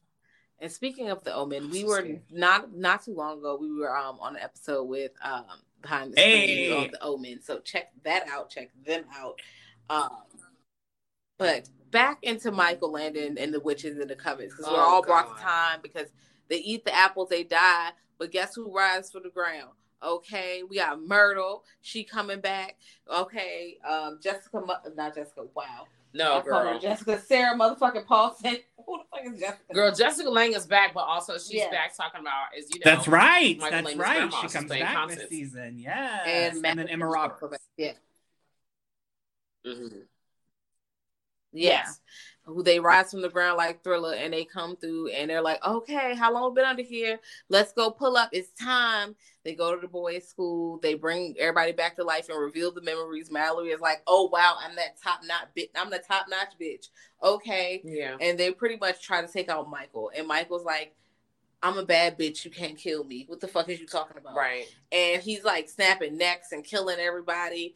And finally, Sarah. But like huge decides, time jump, right? Like we go from like that to them like raising them up from the dead, right? And like doing this whole thing. And then it's like, oh, you thought that was interesting? Wait till we put another big old wrench up in this bitch and we gonna go back to the back. Yes. Yes, this where Anastasia story Anastasia. comes in. If you don't know the actual story, I'm pretty sure it wasn't a Disney movie for all of us who lived back in the back like 90s. No, it was Disney. It was I think it was like a DreamWorks or one of those regular pictures. I believe so. It was Disney who did Anastasia. Wow. Well, all I know is even as a kid and not knowing the real historical context behind it, it's a sad fucking story. Like they kill that girl's entire family and herself. That shit is crazy. Disney needs to be popped in the mouth because they keep trying to take all these sad ass stories and make it nice when it's nothing but genocide and murder. Oh, wait a minute. I'm sorry. But that's another conversation for another day. No. Anastasia, the animated film was done by Fox. I'm sorry. Fox. Okay, I thought it was DreamWorks. Yeah. No, it's Fox. Okay. I can't even believe it. Okay. Yeah, because the thing was, from what I remember at this point in time, most animated movies that were coming out, most of them were Disney. And this is when we started to see other movies that were not from Disney, because like DreamWorks started coming out with but they were more like DreamWorks Pixar, and it could be like 3D animation, it could be 2D, who knows. But this movie here, like, it was just weird and it felt dark. And they all fucking die at the end. Shit, movie, like, come on. No, you could. But I do love this really cool. I love this was a lot. This throwback where you find out, according to Apocalypse and according to like Myrtle and the witch lore, right? Is that Anastasia was a witch. But she wasn't strong enough to save her family. She wasn't strong enough. Which was crazy. I was like, you ain't had to do all that. Like, goddamn. Really? Yeah. Mallory go back, can't even save her, so she's traumatized. But now, once Sarah Paulson stabs herself, she's dead. So because she's dead, now Mallory can rise as supreme, and she goes back in time, pulls up in the black souped up truck and runs Michael the fuck over after he's aged like 10 years, and he killed the priest because Jessica Lange was like, bitch, oh my god, you that doing whole too much, Michael. I'm calling where they go back to Murder House and like Madison and Billy Porter's character, whose name I can't remember, they go back to Murder House, and like you see Tate and Violet and Ben and Vivian. Oh god, sort of all over again. You get to see Moira, Frances Conroy playing the maid. Jessica Lange plays Constance. You find out what happens to her, right? Like that Constance kills herself. This is after. Well, see, and this is where they don't close that time loop, because we don't know. Oh, yes, we do. I'm sorry. Yes, we do. Constance kills herself because she like threw Michael out, right? She threw him out because he had aged 10 years overnight. All this bullshit happened. She understands that, like, holy fuck, he's the Antichrist and he's going to kill everybody. And she's like, get the fuck out of here. Like, I can't be dealing with your bullshit. And then she kills herself, but then he comes back and, like, he can't... she's done something, right, where, like, he can't... And I don't think they ever closed this loop about, like, why can't he get to her? No, like why can't he... Like, why doesn't he kill her? Why can't Michael, which we see that he does with Misty Day, comes back in Apocalypse, right, y'all? Like, Lily Rabe comes back, Misty, and, like, Stevie Nicks comes, all this shit. But, like, he goes into hell and, like, brings Misty back.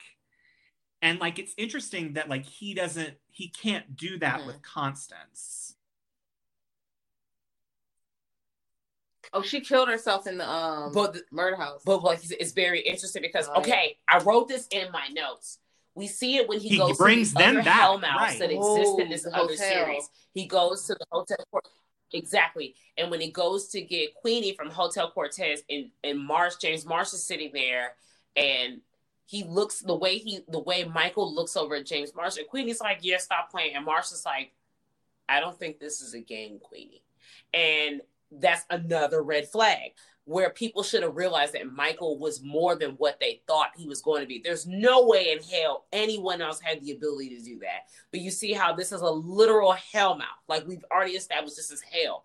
Who the fuck else is going into hell and able to walk out just like, the whatever? Antichrist, motherfucker. They show that again.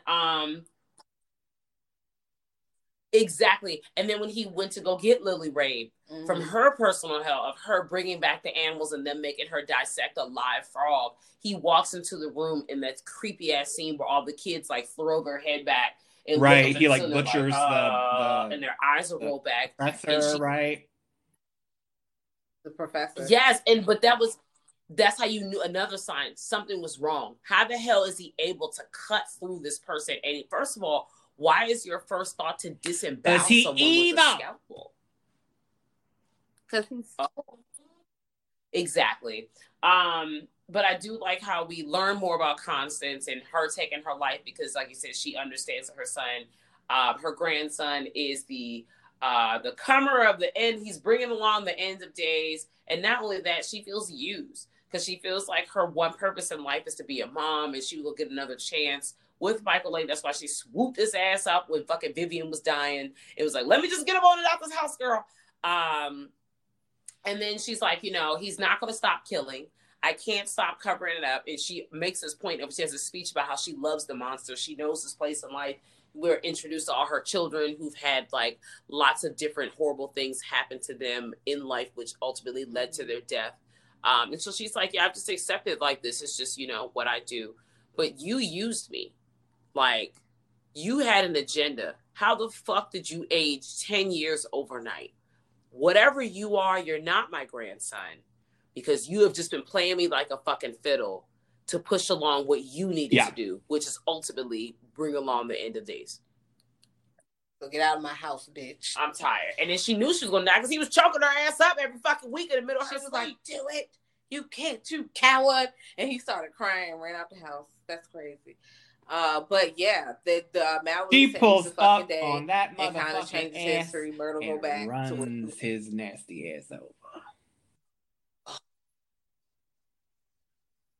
The positive that I have from Mallory changing the whole the whole timeline is that fucking Violet and Tate story. They keep trying to force on us like this is goddamn Tumblr and people can't leave this goddamn hurtful ass thought thing. Like, Tate is a terrible person, period. He does not need a redemption. But let me tell you, and this is a direct like, correlation to sort of what we're going to see. I'm telling you right now, with all them fucking nasty ass enablers of the 45th administration, is that we going to see, because people, particularly, I'm speaking to my fellow whites right now, that particularly white folks love a big old redemption story. And we here to tell you that is some bullshit. Listen. And it's you terrible. Better be ready. You deserve to go down too. Sorry. That's it. Down. Exactly. The saddest part about this timeline change is when we deal with Moira. Yes. And her finally being able to be free of the murder house. I literally was rewatching this recently and I started crying. Y'all know I be crying all the time. And I was just crying because I was just like, think about how long she's been in that house. And when they were digging through the backyard for her bones and they found the skull, and they were like, no, this is not her. The first thing that was, she was the either someone else or it was the babysitter. Because remember the babysitter that exactly the side joint was buried in there on top of Moira's bones. So I don't know if they added anybody extras. I was like, damn, they dug her up. But I felt so bad because now that means that she never found peace. And I truly wanted that for her. And we can't always have a happy ending in a horror situation that I'm okay with. But I was so happy when she was reunited with her mom because, her whole exactly. And even her, like, I'm like, unless my memory is shaky, and it could be, when she was messing around with Constance's husband, that wasn't really her. It wasn't her initiating it. It was the fucking shitball husband. Or she wanted to stop.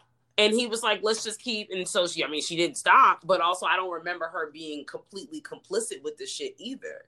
You know, I would just be your husband cheap, but you go. Well, that's what happened, right? Because like Constance, big mistake. She fucking shot Laura in the head, right? But she also set the bitch on, set the man's children on fire and shit, right? She did. But like, I love that whole return to it was a lot that was happening. You get to really like see the progression of what happens there, and you come to understand Michael sort of the best. Right. I'm so glad that we have not spent this time talking about those two fucking losers, Billy Eichner and Evan Peters playing the Silicon Valley Jeff and what's his name? Jeff. Whatever the fuck the names are, because they fucking annoying as fuck. Yeah.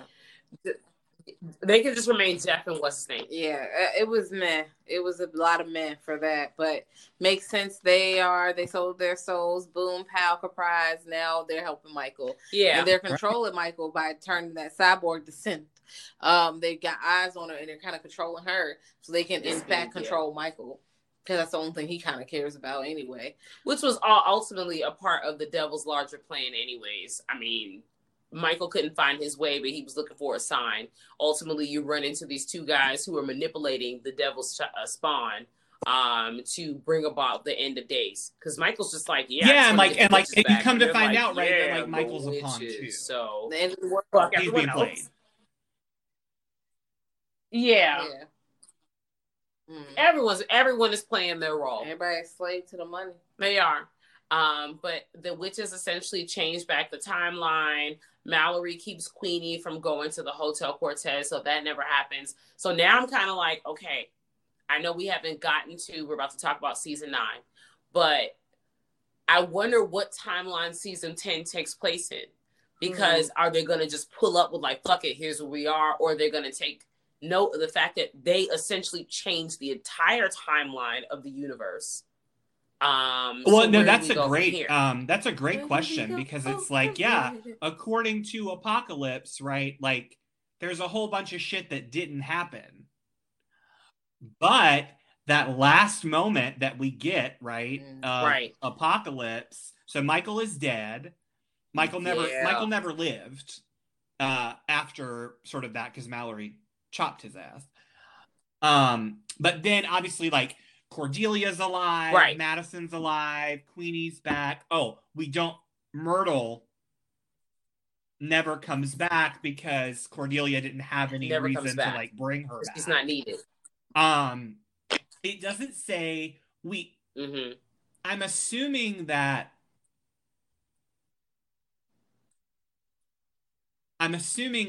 sort of, although this is interesting because like, what happened to Marie Laveau?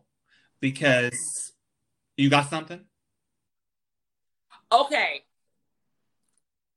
No. Okay, so I'm on the same page. Because after rewatching this again after a while, she essentially makes the deal, or the deal is made with Papa Legba to let her go. Because she trades off. Exactly. Because he's like, well, I'm not really getting joy off of you killing it, because it's not in your heart to kill her for eternity anymore. But she trade off with, was it Dinah? Dinah, whatever. And it's traded off with her character, but now this has all been undone. Is she still like down there? What happened? Like, there were some ends that weren't tied up, and I see what they were trying to do. Yeah, because like, I mean, you see Michael like rip Marie Laveau's heart out and like eat it and shit, and like all that, but like, but that never happened. Crazy, because Michael didn't live, right? So like all that shit that happened with Marie Laveau and Dinah and Evie and like Madison and like all those people, that never happened because she killed him. They're still in hell. Oh. Yeah, and they were all still in hell. I mean, they even talked about, Mallory made that comment about Madison being in hell, and they just let her, she was like, I'm going to just let her stay there for a little bit. Because also Mallory can't really disclose who she truly is and how much she knows about everybody, because that would fuck everything up. So I just hope they address that a bit. If not season 10, in future seasons, if they decide to go forward with that, or if they're renewed, and if we're actually interested in seeing. Yeah, I mean, it's you know, we're on. So we're about to be on season 9. We're getting ready to go into AHS season 10, which I'm assuming probably has not even started filming yet. I mean, I don't know what they're doing with all this, the Pandora going on. Yeah, so far the only thing we know about exactly. The only thing we know so far is who is joining the season. Yes, I think Macaulay Culkin is supposed to be on there, which hell yeah, I would love to see it. Mm-hmm. I think Lily Rabe is supposed to come back. I think Evan Peters is supposed to come back. So, you know, we're kind of in the beginning stage, which excites me the most before any AHS season. If you're still holding on to your butts, thank you so much for listening. But there's like that whole thing before every season begins, like the stands that are still left at the end of each season, because it's like less and less drop off because everybody's so fucking fed up. But it's that what are whole we gonna know? process of what does the Easter trailer eggs in the tell previous us? season. Right? Exactly. What's the theme gonna be? And I know they're leaning more towards like Alien, but I feel like it's gonna be siren related or maybe something dealing with the water. And I'm gonna put a peg in it. Well, let's just real quick run back to that final moment of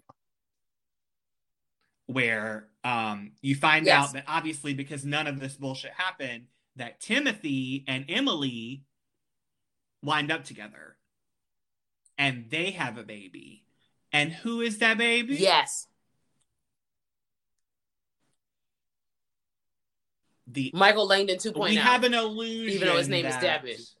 And Devin is possessed down by the devil. Is the Antichrist. And who the fuck shows up at the motherfucking door? And Miss the Satanist and Anton LaVey. Yeah. Mead. With the crows. Yep. I was like, oh. The devil will find a way every time. And speaking of the devil, he shows up in a big old way in 1984. As well. Yes, he does. He absolutely does. Okay, so let's just glide into 1984.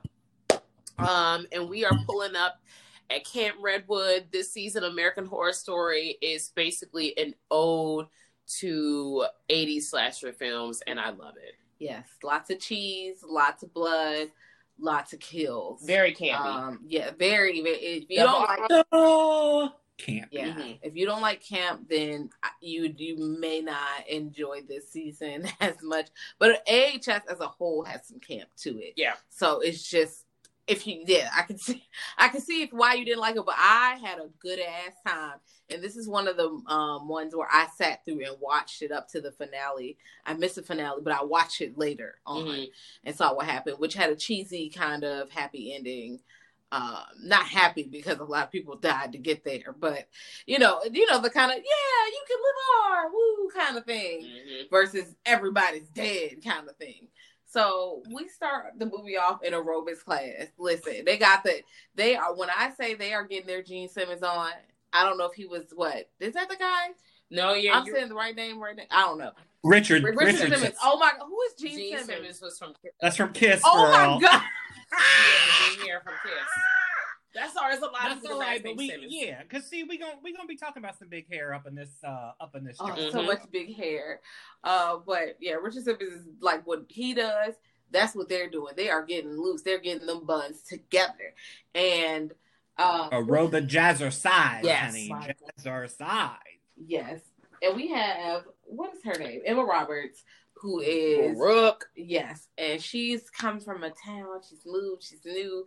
A lot of traumatic shit happened to her. Oh my God! And she's very like this girl, right? She's very like, oh, hello, it's so nice to meet you. I'm Brooke. Like she's very like initially, right? She's very like, oh, a little mysterious, right? Yeah, kind of like mysterious, soft spoken. Like you said, she's from this small town. She's very innocent.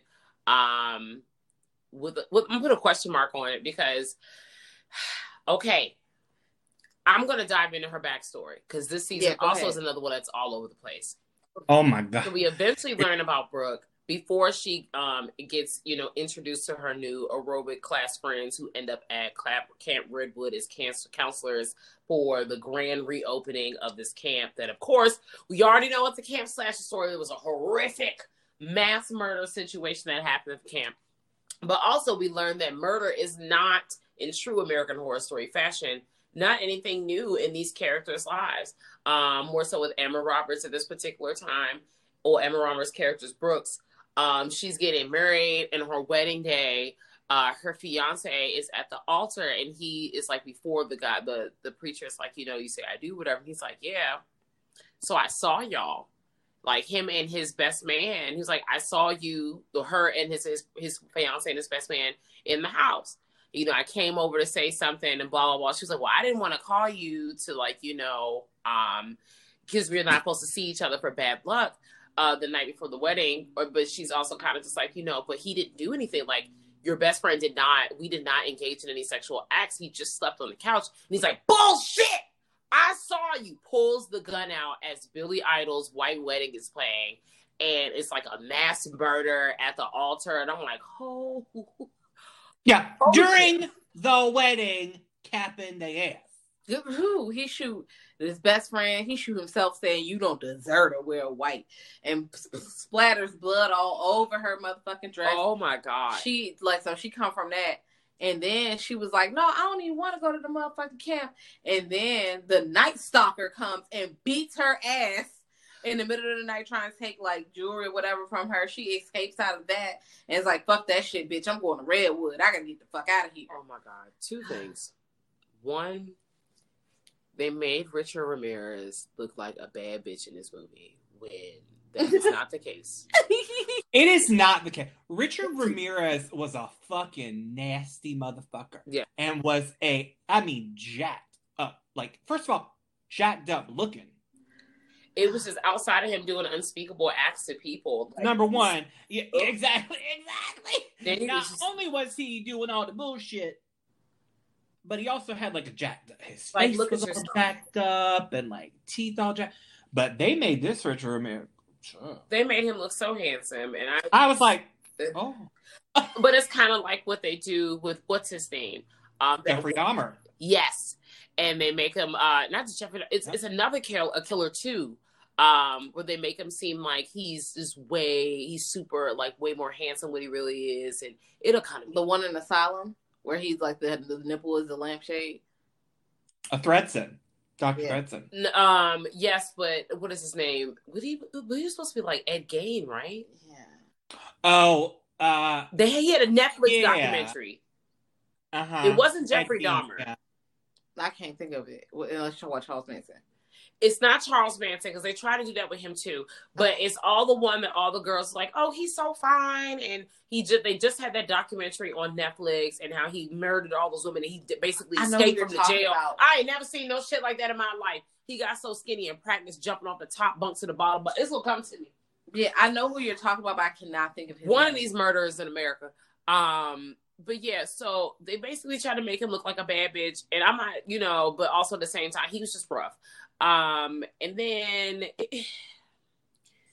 I'm deep sighing because the way this season is just like, we gonna fucking do anything. Like, all right, cool, like, we with it. But she's stalked by the Night Stalker, and then she goes to the camp, and now she's got to deal with Mr. Jingles. This season had so many. Everyone was the murderer. Everyone was the killer in this season. Yes. Montana was the killer. Yup. This is a whole other thing about, like, we gonna open up the box and we gonna throw all of the bullshit out. Yes, we get another tie to Coven. If y'all didn't know, Ray was in the same fraternity that what's his name was in. That when they went to that party. Evan Peters though. Yes, Evan Peters. Kyle or yes, something. Kyle. The same frat that Ray was in that frat. The same exact one. Wow. Yeah. Listen, I want y'all to know, if you did not know, I am one of the people that be on the internet reading all the AHS spoilers and Easter eggs, because I need to know how these seasons are connected. To know the business. I have to know. And also, like, But like we get the whole devil thing. We get a big old devil thing up in here. Ramirez is like invoking Satan and like all this stuff, which historically that is true. He claimed to be a Satanist, I believe, like in real life. I think. And like, because obviously Richard Ramirez is a real person. Yeah. Is a real person? Is he dead? He's no longer with us. Yeah. Yes, Keys. He's no longer with us. And as you were typing to get the information, we also have a tie to Hotel because Richard Ramirez showed up as one of the serial killers that joined them on Devil's Night. That's right. I think, and I actually think also along with, I think you do see, at least sort of represented in a way, you definitely see John Wayne Gacy, I think, is one with the clown makeup on. Absolutely. Yeah. Who's played, I forget his name, but the same guy who plays Mr. Jingles, who also plays Twisty. John Carroll Lynch. Yes. For Fire. Matt, listen, actor was great. He's so good. Oh my God. He plays Twisty, but in 84 he plays Mr. Jingles and yeah, he plays Justice. Who else does he play? He plays somebody in Channel Zero, the dad. He does play the dad in Channel Zero, where they for the house there. He's definitely the dad there, and you see what happens to him. No, but I mean, in 84, he plays Mr. Jingles, but that's it because Mr. Jingles. Okay, hold. His life is around. He's actually not. I mean, Mr. Jingles is what they call him, but like he has like you find out his name. Like he's a person. Benjamin Richter. Yeah. And you also find out that he's not even responsible for all this shit. My gosh. And we're going to get up into that because Leslie Gross. Now, not only are folks doing all their shit and everybody's running their things, but let me tell you something. Miss Leslie Grossman, honey, said, oh, y'all were going to hold all the things before? I got you, bitch. And she turns the party. I think this is one of my favorite characters I've ever seen her play in my existence. Up in this. I love her. Turns it, bitch. Yes. I like it very much. Because I feel like I remember her from Cole, and she was annoying as a bitch and was not paying bills. Real broke behavior. Did not like it. Man. Really stinky. And then I saw her she was broke. Apocalypse, and she was like talking shit to Mallory, like a real fucking, White baby. me. And she was. Remember she said that shit to Mallory? She lifted her hands and said, "My nails are done. White me." I was like, "Girl, what had me even really wanting to throw up was Mallory going." That whole spiel, we're going backwards, but Mallory talking to Michael Langdon like, I know she seems real bad, but she'd be broken without me. And then split screen and Coco is just dragging her for all her edges and then some. And I'm just like, you know what? The contrast, because bitch, I could never. I could never. But yes, Leslie Grossman was out here giving us everything when she was playing Margaret Booth. I think Margaret Booth was an excellent in the streets, honey. She was in the streets. Yes, she was. This was an excellent character, especially because they made it seem like, she was very, super religious and she was very, holy and she had lots of high morals. And then when she switches just a few episodes in, I like that they did this again in this season. Like, you get to, they show a lot of, the first 3 to 4 episodes is they arrive to the camp. We find out about everybody else, yes. right? Montana and Trevor and Xavier and all these people. Yes. And then the shit goes down. Basically what you expect to happen at the camp. There's a mass murder. Someone's trying to recreate the murder. The backstory, they give you a little Halloween where Mr. Jingles escapes from the local mental asylum and the serious psychiatric ward, and then he comes and he pulls up and he's ready to crank up the murder again. And Margaret's trying to reopen Camp Redwood, but then we find out that Margaret is really the killer. And it's being orchestrated by powers that are higher than her. Not just the devil at play here, but the ghost, because Camp Redwood is another one of these hellmouth locations that exist in the AHS universe. So when people die a horrific death or just die period at this spot, everyone's just stuck here. Big old callback to Murder House. Oh. Like, and I'm wondering, this is going to be interesting. I wonder if we're going to figure out, like, if we ever get, and I hope that maybe we will, get to understand, like, what that is. Yes. Because it's very, like, you keep using this fabulous word, Jazz and Cat, which I love, which is hellmouth. Mm-hmm. I love that you're using that, very Buffy, right? Yeah. That, like, you live on top of this space where you live on top of the space, and the space, literally, the literal, physical, spiritual, emotional manifestations of this space, you can never leave it, right? It's very much purgatory, right? Exactly. And in a way, and if this goes too far, like, whatever, but you know, we don't have to, like, go down this rabbit hole, but it's very, like, queer, right? It's very much like a queer space of, like, the liminal space between our world, this world, and the next world.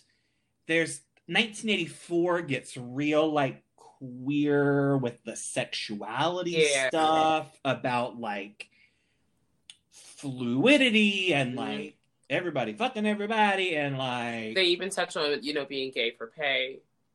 Gay for pay, but also like that is like it's very much like it's interesting that I feel, because, well, and this is an interesting, like, Ryan Murphy, like,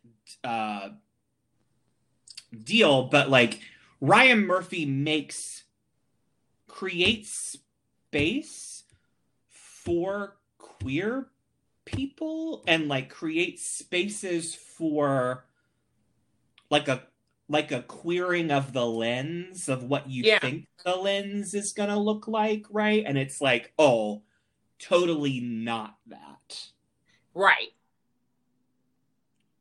Yes.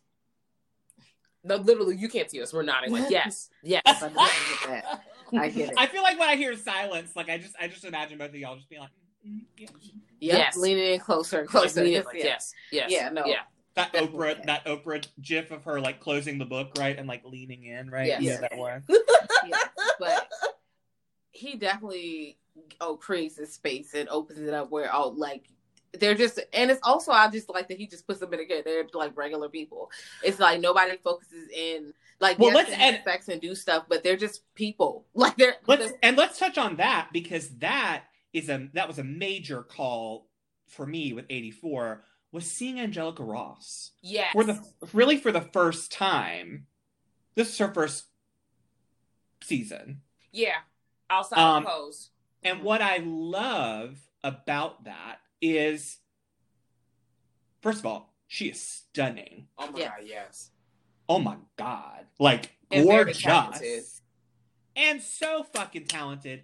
And, like, she's amazing on Pose. If y'all ain't seen Pose, I know that y'all have, but, like, everybody who's listening, if y'all ain't seen Pose, you need to get your life together, because Pose is it. And Angelica Ross on that show is so fabulous. What I love about this is that Ryan Murphy gave her a character that's unlike anything that we've seen her play.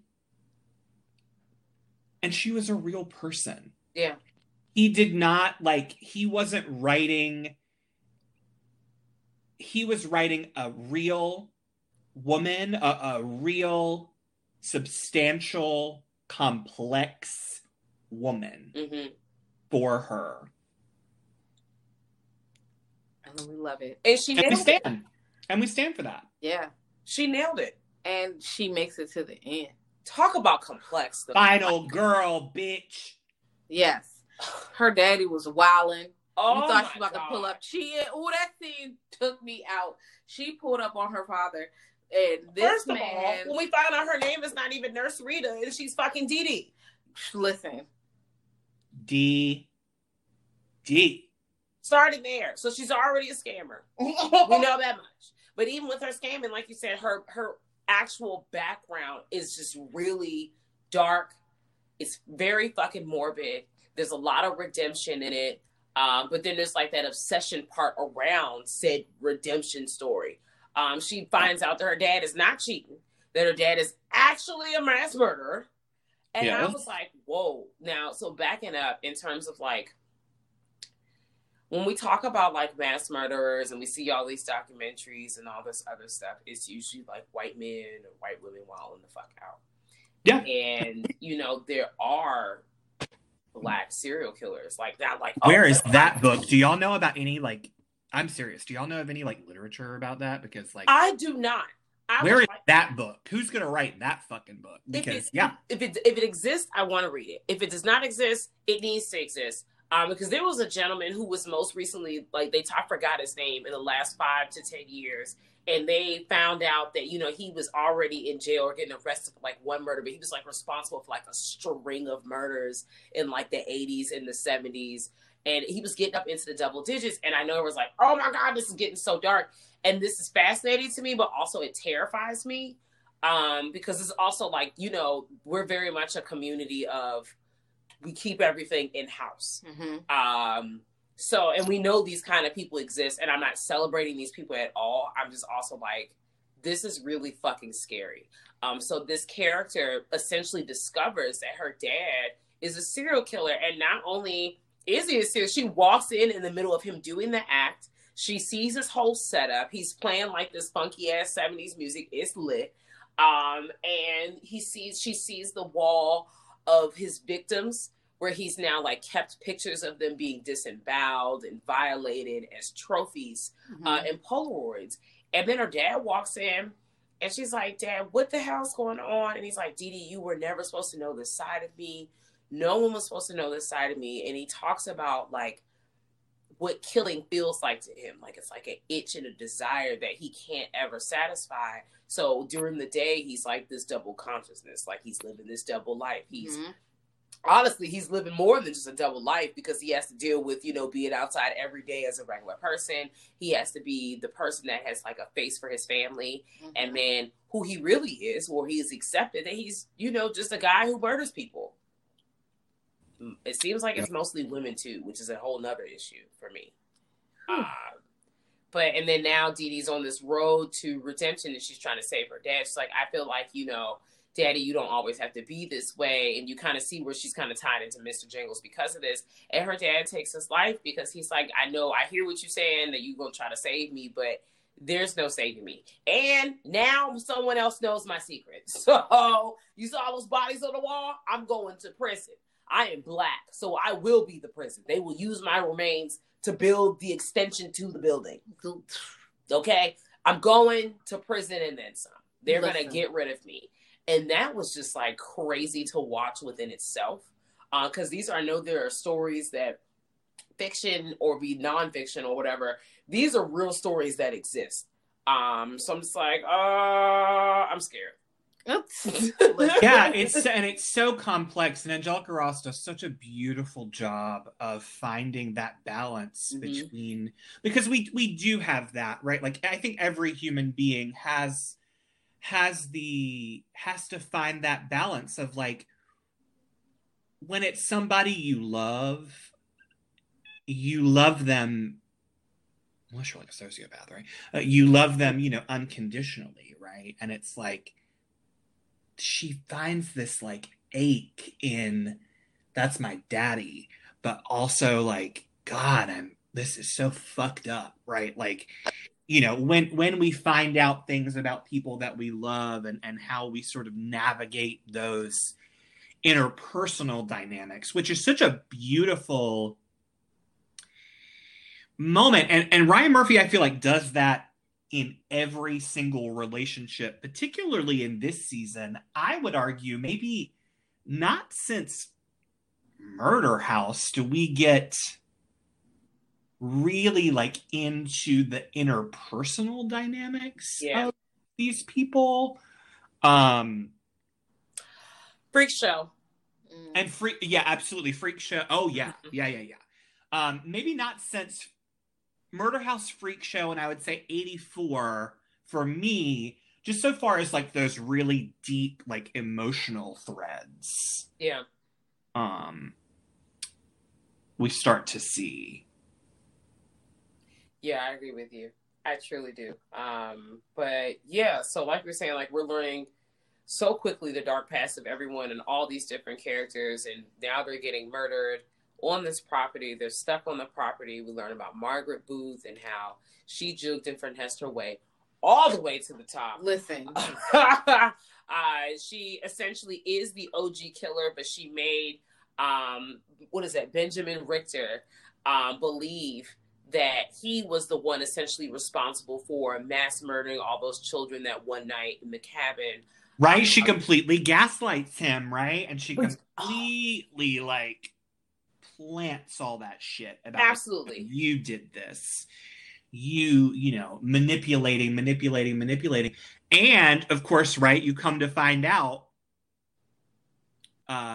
towards the end of the season, I think, but you come to find out that, like, oh, now you understand why he went along with it, because he was in love with her. Yeah. That was weird. Yeah. Oh, and on top of that, on Margaret's side, she was also influenced by Benjamin Richter's mom, because like we had mentioned before, this is not the first horrific thing that's happened at this camp. This camp had a different name. It had a different little identity. It was closed down before because Benjamin's mom went on a murdering spree. She was like the camp, like store, you know, the general store lady, you know, who out here, basically the candy lady at the camp. And chef too. And her son had died after she told Benji, the oldest son, keep your eye on your little brother. She also, we learned, she had a strong dislike for her son. She had a favorite. The youngest was her favorite, and the oldest was someone she was just like, girl. And I was like, well, baby, I know abortions were not an option for you, but I wish it was, because you seriously seem like that's how much you dislike your child. Like something was deeper than this, and you were forced to have. You didn't have to put him through this. He don't deserve that. He did not deserve any of that fucking venomous tongue action you were giving to him. Like, this was just not it. But she, you know, her youngest dies. He's swimming in the lake. An ode to, you know, hello. Exactly. You see it throughout the thing. Like, if you were thinking 80s slasher, any fucking movie you could think of, they're throwing it at you. Literally any and every movie you can think of from the 80s is a part of this. Exactly. And then, you know, the boat rides over his head and chops the little boy up. So, of course, he dies. And then, like we already said, that this is a place where it's a purgatory for these souls. So she's also pissed as a ghost at this point, which is how we get back to Margaret. Mm-hmm. Like, she can't stand her fucking oldest. Vengeance. Exactly. She's dead because, you know, she's been gone on. It killed all these children. So now she's gone. Mm-hmm. She got her wiped off the earth. Benjamin's sick because his little brother is dead. His mama hated him. And now she's a vengeful ass ghost. And then, speaking of vengeful ghosts, she's got influence on Margaret because she whispered in her ear while Margaret was sleeping. She also makes a note. The lady in white. Mm-hmm. And they talk more about her in episode 7, more in detail, because you learn more about Benjamin's past too, which I do like in this season. But that she whispered in Margaret's ear, and she makes a note about Margaret. She's like, well, that girl was already kind of messed up in the head. So we learned that Margaret was already plotting on killing. And that makes me think that if they were able to, or if they had the time to dive deep into Margaret's story, like, what did she do that were the signs that led up to this moment at the sleepaway camp? Like, has she done any small situations at home? Kind of like we talk about what Michael Langdon, where, you know, murder. Oh, absolutely. Yeah. With the, they start animal with, thing. Exactly. So I don't know, but, you know, it's murder. And let's talk about Big Daddy. Oh, Lord. Let's talk about some Big Daddy. Big Daddy Trevor. Are we talking about him as Trevor now? Are we going to mention him ever as Mr. Shu? Are we going to pretend that he was ever? Because I couldn't unsee it. Every time he came on the screen, I was like, I'm watching Glee. That's Mr. Shu! I'm like, I'm watching Glee. And the teacher from Glee is talking about the size of his penis. I'm watching Glee with penis talk. First of all, I didn't watch Glee, so yeah, because y'all know how I feel about musicals. In singing. So I in fact was not gonna be involved in okay, that. I understand. But I definitely, I'm like, now I'm trying to imagine this person you don't need to. with his dingus in his shorts pushing it into the camera. I'm trying to imagine this person singing and being coaching or being involved in these people singing in this very happy ass show. And I'm like, what? He didn't have the 70s porn stash. He had like throwback Justin Timberlake kind of curl. Absolutely. It was very, wow. Yeah. He looked very, very different. Very different. Frosted tips. Baby. He was not the brunette that he was in this show. He wasn't giving sex appeal. He tried, but it was like middle of America. But I also love that Matthew Morrison, which you have to know, like if you don't know this, like Matthew Morrison's a Broadway baby. Like he started in New York theater and like did New York theater for many years. He played Link in the original production of Hairspray. Like he's the real deal. Like real deal Broadway singing, acting, dancing, song and dance man.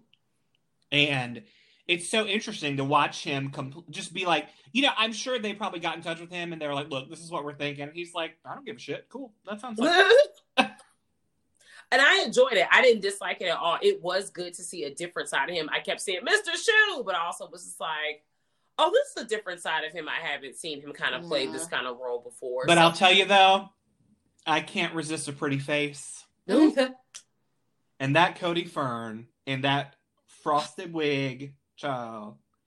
Cody looks so cute. And that, like, lavender parachute pants and, like, his little earring and, like, his, like, little Billy Idol hair. I'm like, go ahead on, baby. His little swish outfit, even though Xavier had a really sad story where his dad was basically pimping him out.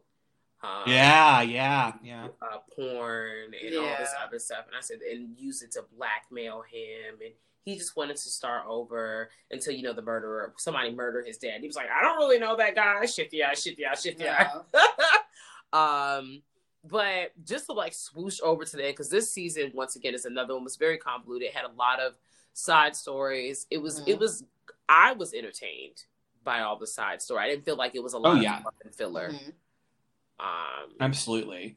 Montana, Billy Lord, again, killing the game. Like, she's literally, and she's like, you find out that like she's like Montana's all involved with the the fucking Night Stalker and like fucking Richard Ramirez and like all this shit, and like she gets him to come there and like all this shit, so like Ramirez ends up at the camp and like it's just now it doesn't follow the actual real life timeline which they imposed previously in the AHS timeline with Richard Ramirez and how he talks about how he died in jail. Because then they show him in jail later on because he's like stalking Brooke because Margaret has pinned all these murders on Brooke, so everyone thinks once again, they only gonna let people escape so many times. Like so many people done died at her previous wedding days, so now they're like, all right, this must be her. Like the kids pulled up on the bus, they see the dead people. Everyone at this point has probably killed someone else, so it's like a game of Clue. It's very very that. Love Clue. And so, but that's what we should talk about that. Oh, listen, maybe we can come back. I'm going to write that down right now. Clue. Oh, my God. I haven't seen Clue in so long. Holy shit, it's my movie. But I used to play the game. The board game? Oh, man. Come on, Candlestick. I'm about to take your ass out of here. So, yes. Then we, Brooke's on death row. Richard Ramirez is locked up. He's trying to get her to make a deal with the devil. The devil's like, I seen what you was doing. I love that shit. How about it's very much. I'm sorry to just jump in, but it's very much The Stand, actually. Yes, which is the whole deal with like I definitely see like that throwback to like Randall Flagg. Like Richard Ramirez is very much for the Stephen King folks out there, like very much like a Flagg character. But unlike Flagg, Richard Ramirez is like directly dealing with the devil. Like it's never explicitly said, I don't think, in The Stand that Randall Flagg is like a spawn of the devil. He's just like supernatural. But Richard Ramirez definitely fucking with the devil. Definitely like invoking Satan and like all that shit. But yeah, they locked her ass up. They locked her girl up, bro. Shit. Locked her motherfucking ass up. She done up in there. Yes, and then they killed her, or what we thought killed her, and Dee Dee comes back because it was just the whole reveal of how she's not dead, and they actually, get her to escape death. Oh my God. Now when that happened, yes, I literally was like, ah! I was like, what the fuck? Like, I was like, oh my God. Because like when you first see it, it's beautifully shot also, you know, and you're like, fuck, man, she's fucking dead. And then she gets up and you're like, what the fuck? And then I think the next episode, that was definitely like a cliffhanger moment, I think. And then like the next episode, right, it like shows you what happened and you find out that Dee Dee is the executioner and like she doesn't really kill her. And so then she like gets her out, right? And like she gets Brooke out. So now it's Dee Dee and Brooke. And they have that whole, that scene is so amazing where they have that whole conversation about the final girl. Yes. Which I love. Dee Dee and Brooke went through, like, they tried to give us Thelma and Louise minus, you know, them participating in all this bad stuff and going off the cliff at the end. But them, you know, ended up in their own situation, even after escaping death so many times. They brushed shoulders with death again because they with that man. And he just forces himself on them and he's trying to murder them because, you know, they have the reunion at Camp Redwood because everyone is really on this vengeance for Margaret because Margaret is at the execution day and Brooke turns to the glass and like, Margaret, I know that you're there. I see you, bitch. She through the mirror. I know I'm innocent. You know I'm innocent. You know I didn't do this and you know this shit was you. And Margaret's sitting back there. Like, bitch, fuck you. Everybody, like, looking around like, Margaret's like, bye, bitch. Bye, ho. And then, of course, Margaret was upset because she's like, I thought this was going to be way worse. Like, I thought it was going to take way longer than this. I don't understand. This was uneventful. I am bored. 0 out of 10, do not recommend. And you know, She's leaving a Yelp review right now. Yes. They try to drive away, and then a killer gets on their tail. Oh my gosh, they can't catch a damn break. Then they decide to go to this festival back at Camp Redwood with Margaret. Yes, right. So Margaret now everybody's dead. Like everybody at the camp is dead. All the counselors, Montana, Xavier, Gus Kenworthy, baby. Oh, child, baby. Woo! Oh, and they knew what the fuck they were doing. They put him in that shower scene, honey, with Gus Kenworthy, honey. Yes. Oh my. They was looking like a snack. A whole meal, honey. That's a man right there. But anyway, so like all this shit happens, but you know, and you find out that like Margaret got away from the camp and marries that Trevor's not dead. Right. Is he? No. No, not yet. Sorry. She kills him. But like, right, like he's not dead. He's like the only one that's not dead. He's a kept husband, but he's also kept against his will because she marries him so he can't testify against her. And he kind of just goes along with it and is complicit for years. And she gives him all the coke she wants, but actually she's just like half in it. I think she's half in it for the dick because she really can truly just kill him whenever she pleases. And she makes that clear on multiple occasions when they kind of go during that real, I forget what episode it is, when they're doing like that, what is the Fabulous Life kind of. Like Lifestyles of the Rich and Famous. Yeah. And she's in like the power bitch suit and like, yeah. Yes. And they talk about her owning Briarcliff, so that nod to season 2. Hello. She owns and then Briarcliff. She owns everything. Briarcliff, the fucking where Charles Manson, that fucking ranch where they were parlaying and linking up. Oh, she yes. What's that? Who's that house with that lady? The Winchester house. She fucking owns everything. Yeah, she's like a real estate for haunted shit. John Wayne Gacy's house. She owned that shit too. She does like haunted tours and haunted shit. So they're gonna have this big, huge like battle of the bands with like every 80s band you've ever heard of. Billy Idol is coming, all this shit, and Margaret's like losing her shit because it's Billy Idol, blah blah blah, at Camp Redwood. And the whole deal, right, is that it's not going to be Camp Redwood anymore because I can't use that name anymore. It's going to be a new. It's called, which is interesting because I think they call it. Oh fuck! Hold on, I got the thing here. What do they call the camp? I forgot what they were trying to call what it was again, because they were trying to do the come on back with the beneficiary concert. We about to open this Camp shit back up. Golden Star. Was that the old name or is that the new name? The new name. The new name is Golden Star. What was the old name before Redwood? I completely forgot. The old name. Did I write that down? I didn't write it down. Think about it. Oh, I'm upset. For some reason, I didn't write that down, but it had a whole nother name. I have opened it up. Hold on. That's all right. Wait, that's a real. There's Camp Redwood is what that's the first thing. And then. Yeah, I don't know. That's all right. It'll pop up into us, but it's coming back as a new joint. The ghosts have already been plotting on Margaret. They said we was tired of seeing your ass via the newspapers that people were leaving before we just went on a field day and murdered them. We were tired of getting all this information, and we are ready to murder you, girl, because the only reason why we were stuck on this literal hell on earth is because of you. Oh, I'm sorry. I found it. Yes. I'm sorry. Camp Golden Star was the original name. Oh. Camp Golden Star, and then it became Camp Redwood. Mm-hmm. And the whole thing is that I think this was a point. I think I'm remembering that there's a scene about this where Trevor's like, you can't call it Camp Redwood. Like that's what it was, back in the day and all this stuff. And she's like, of course we can. That's why people want to come. Yeah. Yeah. She wasn't going to change the name again because she wanted to make the money and the profit off of the name. horrific pack. Mm-hmm. Because she's the worst person in the world. She's also a fucking serial killer.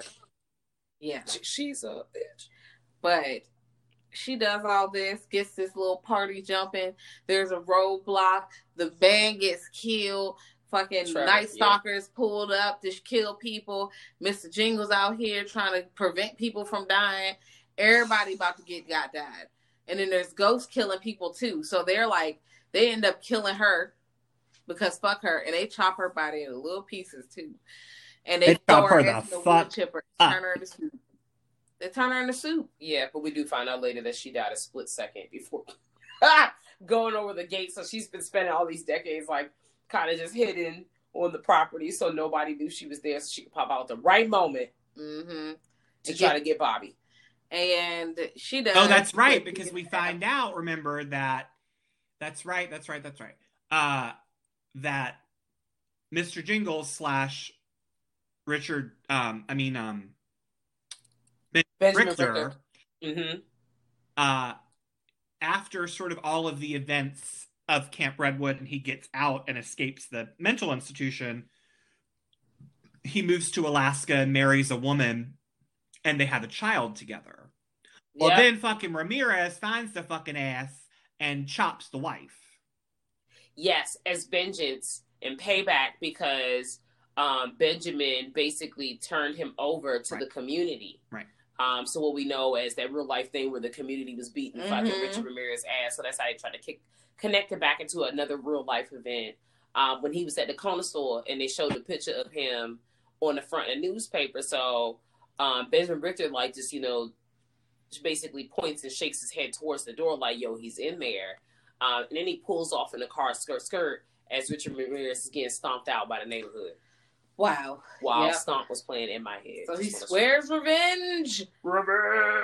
As they do. But they came and chopped the baby moms up. Right, and the whole point is that there's this baby that we don't know what happens to. Until we see Finn Whitrock come in as Bobby. And at first you're kind of like, who the fuck is this? Like somebody else we have to keep trying. We've done all this with killing all these people and they're in purgatory, blah, blah, blah. Then you find out that Bobby is the baby grown up. Yes. And he goes to Camp Redwood to attempt to... Does he go after Margaret? No, he's trying to find his dad. That's because when what's his name? When Benjamin, right before Benjamin, after he dropped off the baby to his wife's sister's house, she's peering off into the darkness and he yells out it's not safe. when he's old enough, please let him know what was going on. And Bobby tells us that the aunt had died, and on her deathbed, she told him about what was the story behind his dad. And he goes and does the extra research. He's like, I refuse to believe that my dad was just this evil guy, which is when he like has that conversation with Dee Dee. Because he goes to Camp Redwood, he leaves Camp Redwood, and then he goes back to Camp Redwood. Because regardless of how the ghost is trying to beat their ass, and they explain to him what's going on, and they see his iPhone, and they're talking about the 80s, and he's like, girl, it's 20 something, girl, shut that shit up. It's not happening.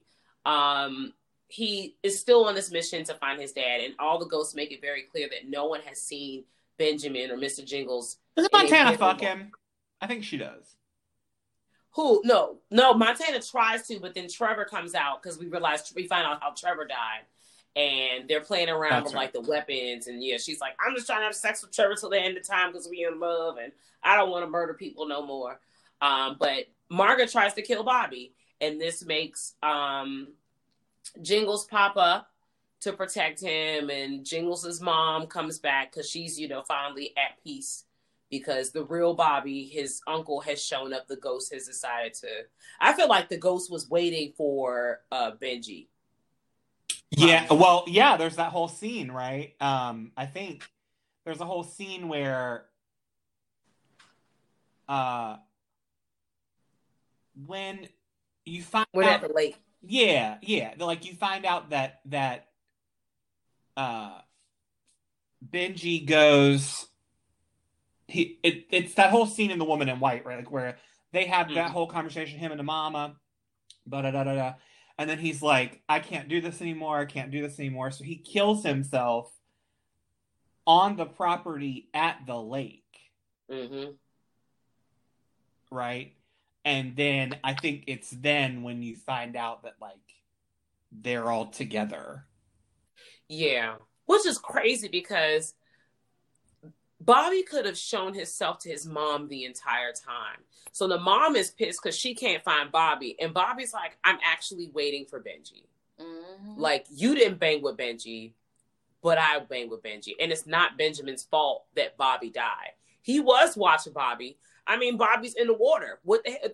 Who expects a fucking boat to go over and chop Bobby up while he's swimming underwater? And what was he gonna do? He can't jump in and save that. He's literally yelling at the gentleman in the boat, which they die anyways, because the mom is like, I ain't having it.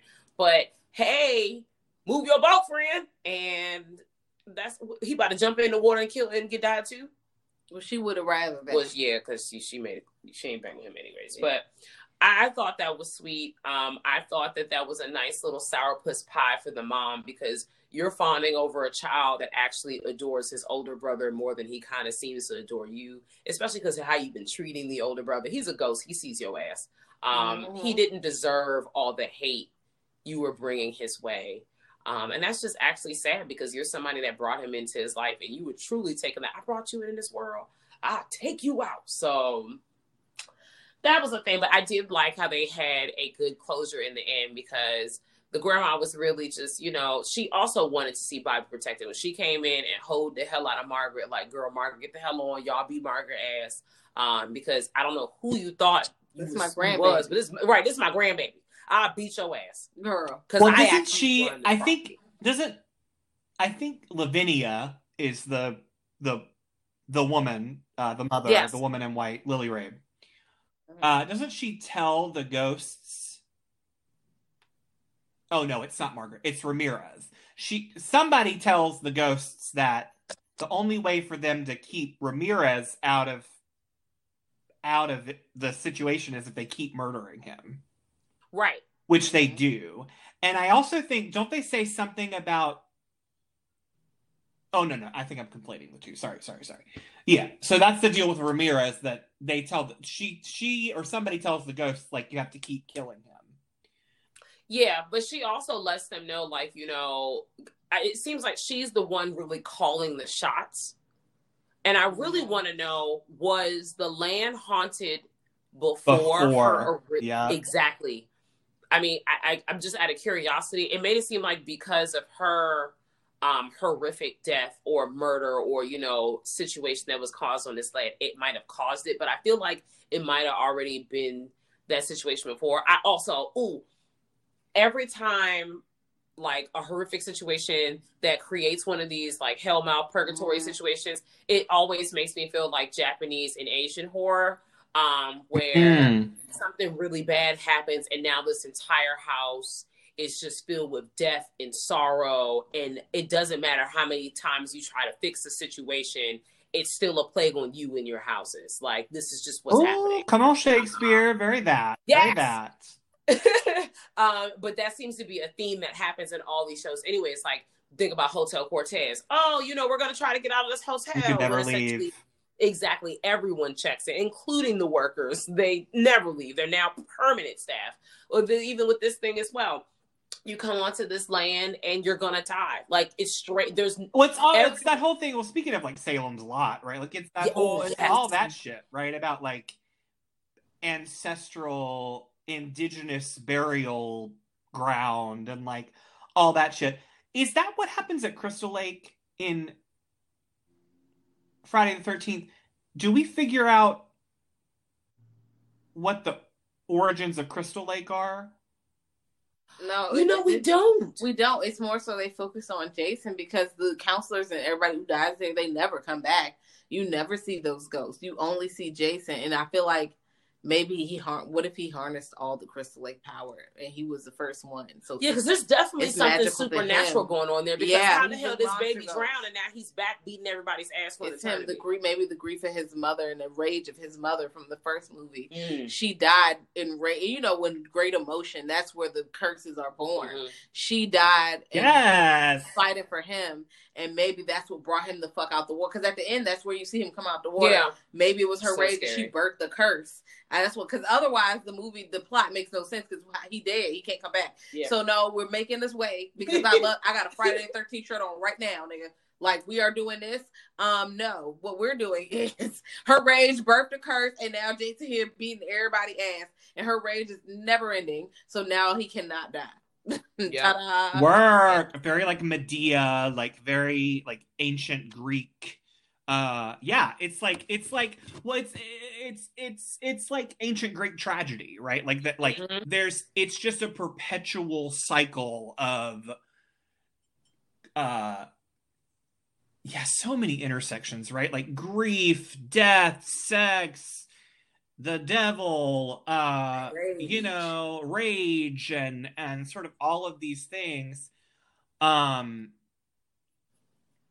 And yeah, ultimately, there's like this weird happy ending. Yeah. Which also, like, I'm kind of not mad about, right? About, like, Margaret shoots Trevor and she purposely, like, takes him off the land, right? That's kind of like the last... Or is it Bobby? No. She did that with Trevor. He crawled back though because he had that barricade, and she shot him off the property, kind of like on her house. We already know if you die off of the property, he like crawls back, and like Montana like drags him back. I think right, and Brooke pulls up because it's when Brooke and Dee Dee had finally made it to Camp Redwood. That's right. When they escaped the killer, and she picked his body up and pushed him over the line. And Montana was like, "Why did you do this nice thing for me?" And she's like, "Girl, I don't hate you. This is just it. Like, we're ending this. Because you have bigger fish to fry. You're very on the minuscule thing. And once again, bitch, I never slept with your brother. Like, I've never slept with your brother. You're mad at me because your brother was murdered on my wedding day. Bitch, how do you think I feel? Because it was my fucking wedding day. I didn't even do anything. And this is all everybody thinks is my fault, when it's just someone else's jealousy and all these other insecurities they had, and it harnessed into this very like violent situation, and it was just it was just all bad. Yeah. And then now it's ultimately for me it's been a while since I've watched 84, but what happens to Bobby? Bobby makes it out. So in the end, when he goes back, because he talks to Dee Dee and she fills in the blank, they rediscover that Brooke was alive this whole time. Oh, that's right. He was sending him the checks because he thought it was her. Exactly. Okay. Yes. He goes back. He gets to see, the three are all linked up, Benji, Lavinia, and baby Bobby. And he's on the other side of what is that? The line of the property line. And they're playing the music, the hero music that he made it. But he basically got to meet his dad and his family, so he knows where he came from. And that closed that loop for him. He knows not to go back because Richard Ramirez is still going to be on that ass. And he knows that the ghost, Margaret, and all the other people who are not the camp counselors are going to try to kill him. Yeah. So please continue to stay away, friend. It's not for you. Not exactly. Stop trying to follow the allure of Camp Redwood. Like, do not go back. Even his family was imploring him, do not come back to see us. Right. There's no point. Please live your life because you accidentally get down. They're going to kill you if you keep coming back here. We're going to slip up. We slipped up this time. You almost got both of them made an attempt on your life, and you've been here for 30 minutes. So I love you, but you have to walk away. Yeah. And I thought that was a good ending for that season. It definitely felt like I said, or like we all talked about, an 80s slasher. Like, even with all this death and decay, there's some sort of a happy ending with a question mark. Who knows? A little bit. Absolutely. And I love that we have that. I think there's a moment at the end, at the end of Brooke and Dee Dee being like, we really are the final girls. Mm-hmm. Right? Like, we really did get through it. Which is really interesting. To me, personally, I felt like Emma Roberts, like, this was the best performance that she's given. Yeah. So far in the anthology. I absolutely. Personally. Absolutely. My least favorite character of hers, I think, is her character in Freak Show. Yeah, mm-hmm. I agree. Yeah. When she died, I felt I was not connected to her at all. I was just ready for her to go. I said bye. Yeah. Bye, ho. So as we wrap this up, let's get our final thoughts.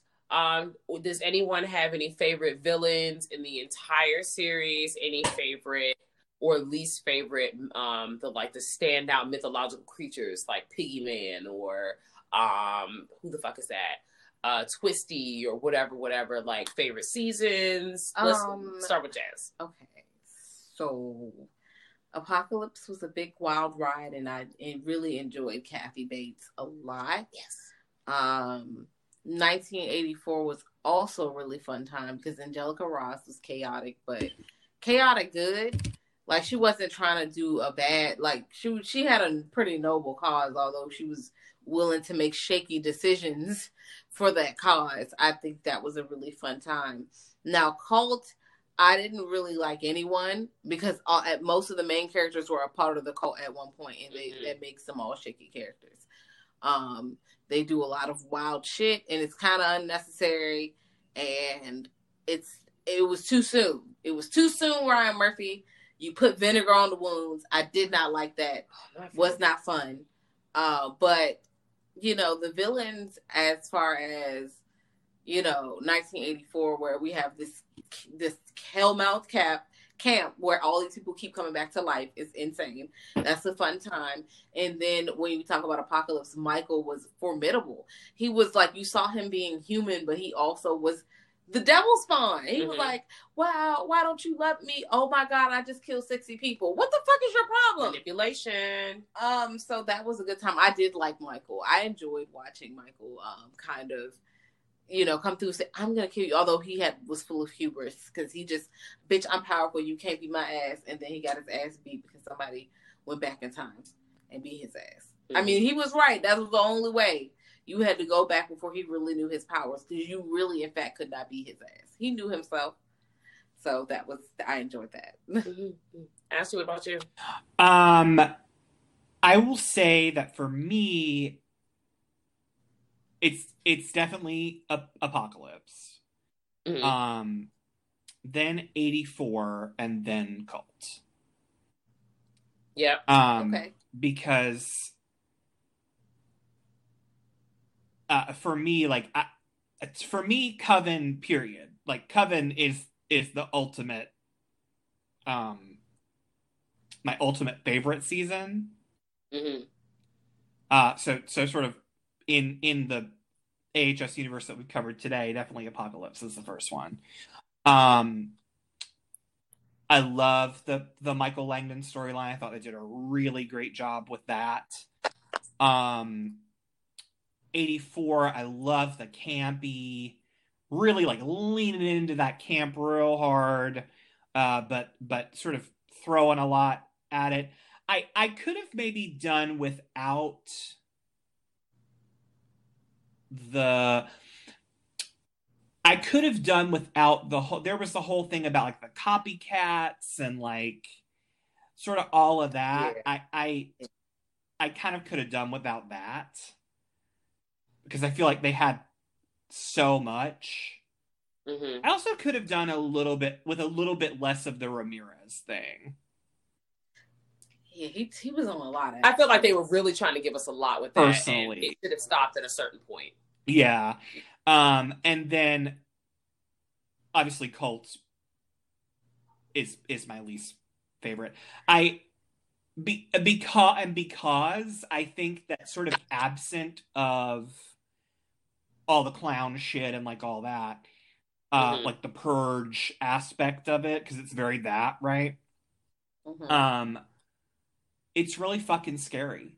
What I mean is that I think Colt completely taps into, maybe more so than any other season that we've seen of this show so far, Colt, to me, taps into the fear and trauma the most.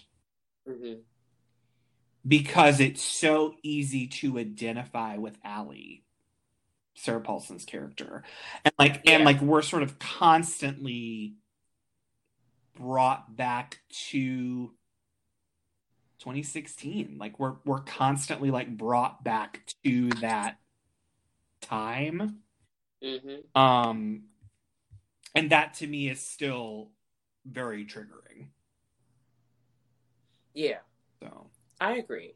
I agree with both of you guys, especially Ashley. I agree with the point of we're constantly being brought back to 2016. Even now, like this man not even president no more, but people can't seem to keep his name out of their mouths. I'm tired of hearing his name on major news networks. I'm like, girl, what the hell? Like, can we move on? Can we worry about when the hell the Stimmy's going into the account? Can we drop those where the dates, money please? reside? Where? Listen, come on, Stimmy Turner. They're asking for their money, Joe.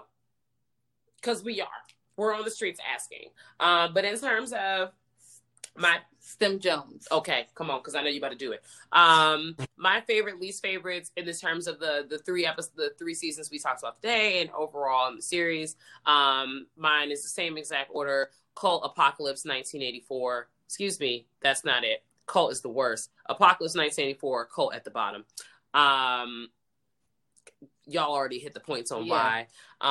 Overall, I think one of my favorite things now that I think I'm obsessed with the whole series is like the Hellmouths, as we talked about, like because we have the OG at Murder House. We have Hotel Cortez. We have Camp Redwood. We also have the Big Shaker Mansion over at Roanoke, which people don't really talk about with the Mott House. Oh yes, yeah. I love that season. I wonder about that. And yes, it's see because like we didn't really get into it, but I'm very curious, and I would be curious to see how Ryan Murphy sort of does this because I'm sorry, Boo. Did you finish up your? Oh no, you're good. That's it. Yeah, because I'm very curious to see sort of because Ryan Murphy's like dipped his toes into like Pose and like queer stories about like queer people of color and like sort of all that. I wonder if we're gonna get the whole like tag for this season 10, of course, which is all conjecture at this point. Like nobody knows fucking anything. What we do know is that like I was just looking it up earlier today, but like the code name is Pilgrim and like all that shit. But like we got all that. We got a lot of that from Roanoke. But Right. Roanoke has not really been touched on since we've had that season. Right. Like at all. So I'm curious if we might get more of that. I kind of wonder what would happen if Ryan Murphy, like,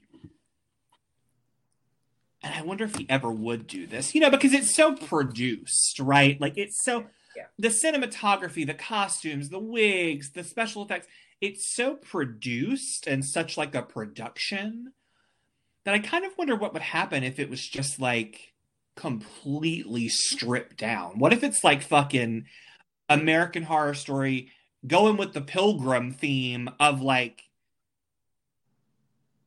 what these people brought here?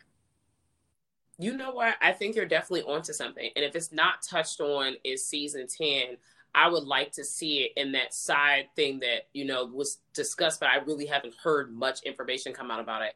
Recently was American Horror Stories or whatever they were doing with that, where it's supposed to be like a separate spin-off, whether it was like online. They didn't really dive too much into online or a show, but it was supposed to touch on multiple seasons, like, you know, add to those stories in this already existing universe. And I was excited to see that. In addition to, I agree with you, I feel like Roanoke hasn't been touched on that in terms of like lost colonies or pilgrims and colonies in general, because Roanoke is not the only lost colony in the history of the Americas. So just going into that, once again, touching on American history and American horror in history and what that looks like. Already the theories online are people like, you know, they love to bring it back to the aliens because although they can't leave the extraterrestrials alone, I will give it to folks. Not Kit Harington, because that's a whole other person. Wow. Right. But Kit's character from season 2 and how he was abducted and he had the whole like open family situation. That shit's crazy because we have an open ending on that. We don't know what happened to him because we knew he had cancer at the end, but he was taken. They took him. Exactly. And then his children, we don't know what happened to them. And they're also product of like, you know, alien invasion type situation. Another theory online is potentially sirens. Because I know they talk about like this whole thing about like water, right? And like an ocean and yes. And apparently the Easter egg that everyone is focusing in on 1984 when Dee Dee and Brooke are at the booth and the girl works for like the Enquirer or some National Enquirer or some shit like that. And she's like, yeah, I've seen you before. You're Brooke. I know exactly. Like, you know, people usually focus on Bigfoot. She mentioned something about the Loch Ness Monster, and then they were talking about aliens and extraterrestrials. I'm like, so if it doesn't have anything to do with the Loch Ness Monster, and if we're going off the picture with the super sharp, like the shark teeth, right? Like, yeah, I'm like, maybe it has something to do with something aquatic. You know, I can see the siren kind of ideals here. I know it wouldn't have anything maybe like with Loch Ness Monster, but something like, or like Freak Show. We could be getting back. We could get some of that. We could. Although I feel like we had that in Boardwalk, Jersey Shore. What? Oh, she said she was thinking like Boardwalk. Kind of like a situation, like because it was Sandy. So another like criminal situation, but then there's the devil at play, or maybe there's a demon. I don't know. Maybe you can play on, you know, influential characters. I hope we don't do mer people because I'm like, come on now. Yeah, I hope it doesn't. I hope it doesn't get like that into it. The sci-fi thing would be kind of cool because like. We definitely touched on that in Asylum, but like the whole sci-fi sort of aspect of it, we really haven't gone back to that. So far as like aliens and like, or extraterrestrial stuff and like, you know, kind of things like that, I kind of wonder. Yeah, I don't know. I mean, obviously nobody knows, but I do know that they're filming in like Provincetown, Massachusetts, which is very much like a sea town and literally like on an island, like on a strip of land in the middle of the ocean. Like, so That's yeah, they definitely are like filming in places like that. And the code name is Pilgrim. So I wonder if we'll get some more of that. But yeah, like I kind of wonder what would happen. That's what I loved about Roanoke, actually. Roanoke ranks pretty high for me, actually, on the list of like seasons, period. I loved Roanoke. It's a good time. Because it felt like that to me felt quote unquote like the realist of the seasons, I guess. Like that and Cult, I feel like were like the closest to the ground, I would say, like closest to like quote unquote real life. You know, so far as like the humanity of the characters and kind of stuff like that. So yeah, I mean, I wonder, I would of course love to see Gaga back as the OG Supreme. Like what's that story? I want to know what that is. I love that we're going to get some new faces. Macaulay Culkin's going to come, which will be great. Yes. I don't know if Kathy Bates is signed on for this next one. I thought she did. I don't know. I hope she does. I swore I heard that, but I could be wrong. You know, I just want to see Kathy Bates. Oh yes.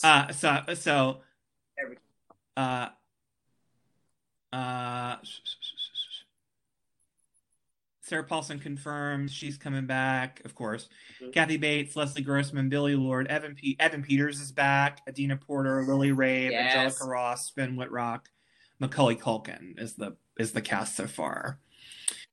Perfect. Filming in LA and Massachusetts.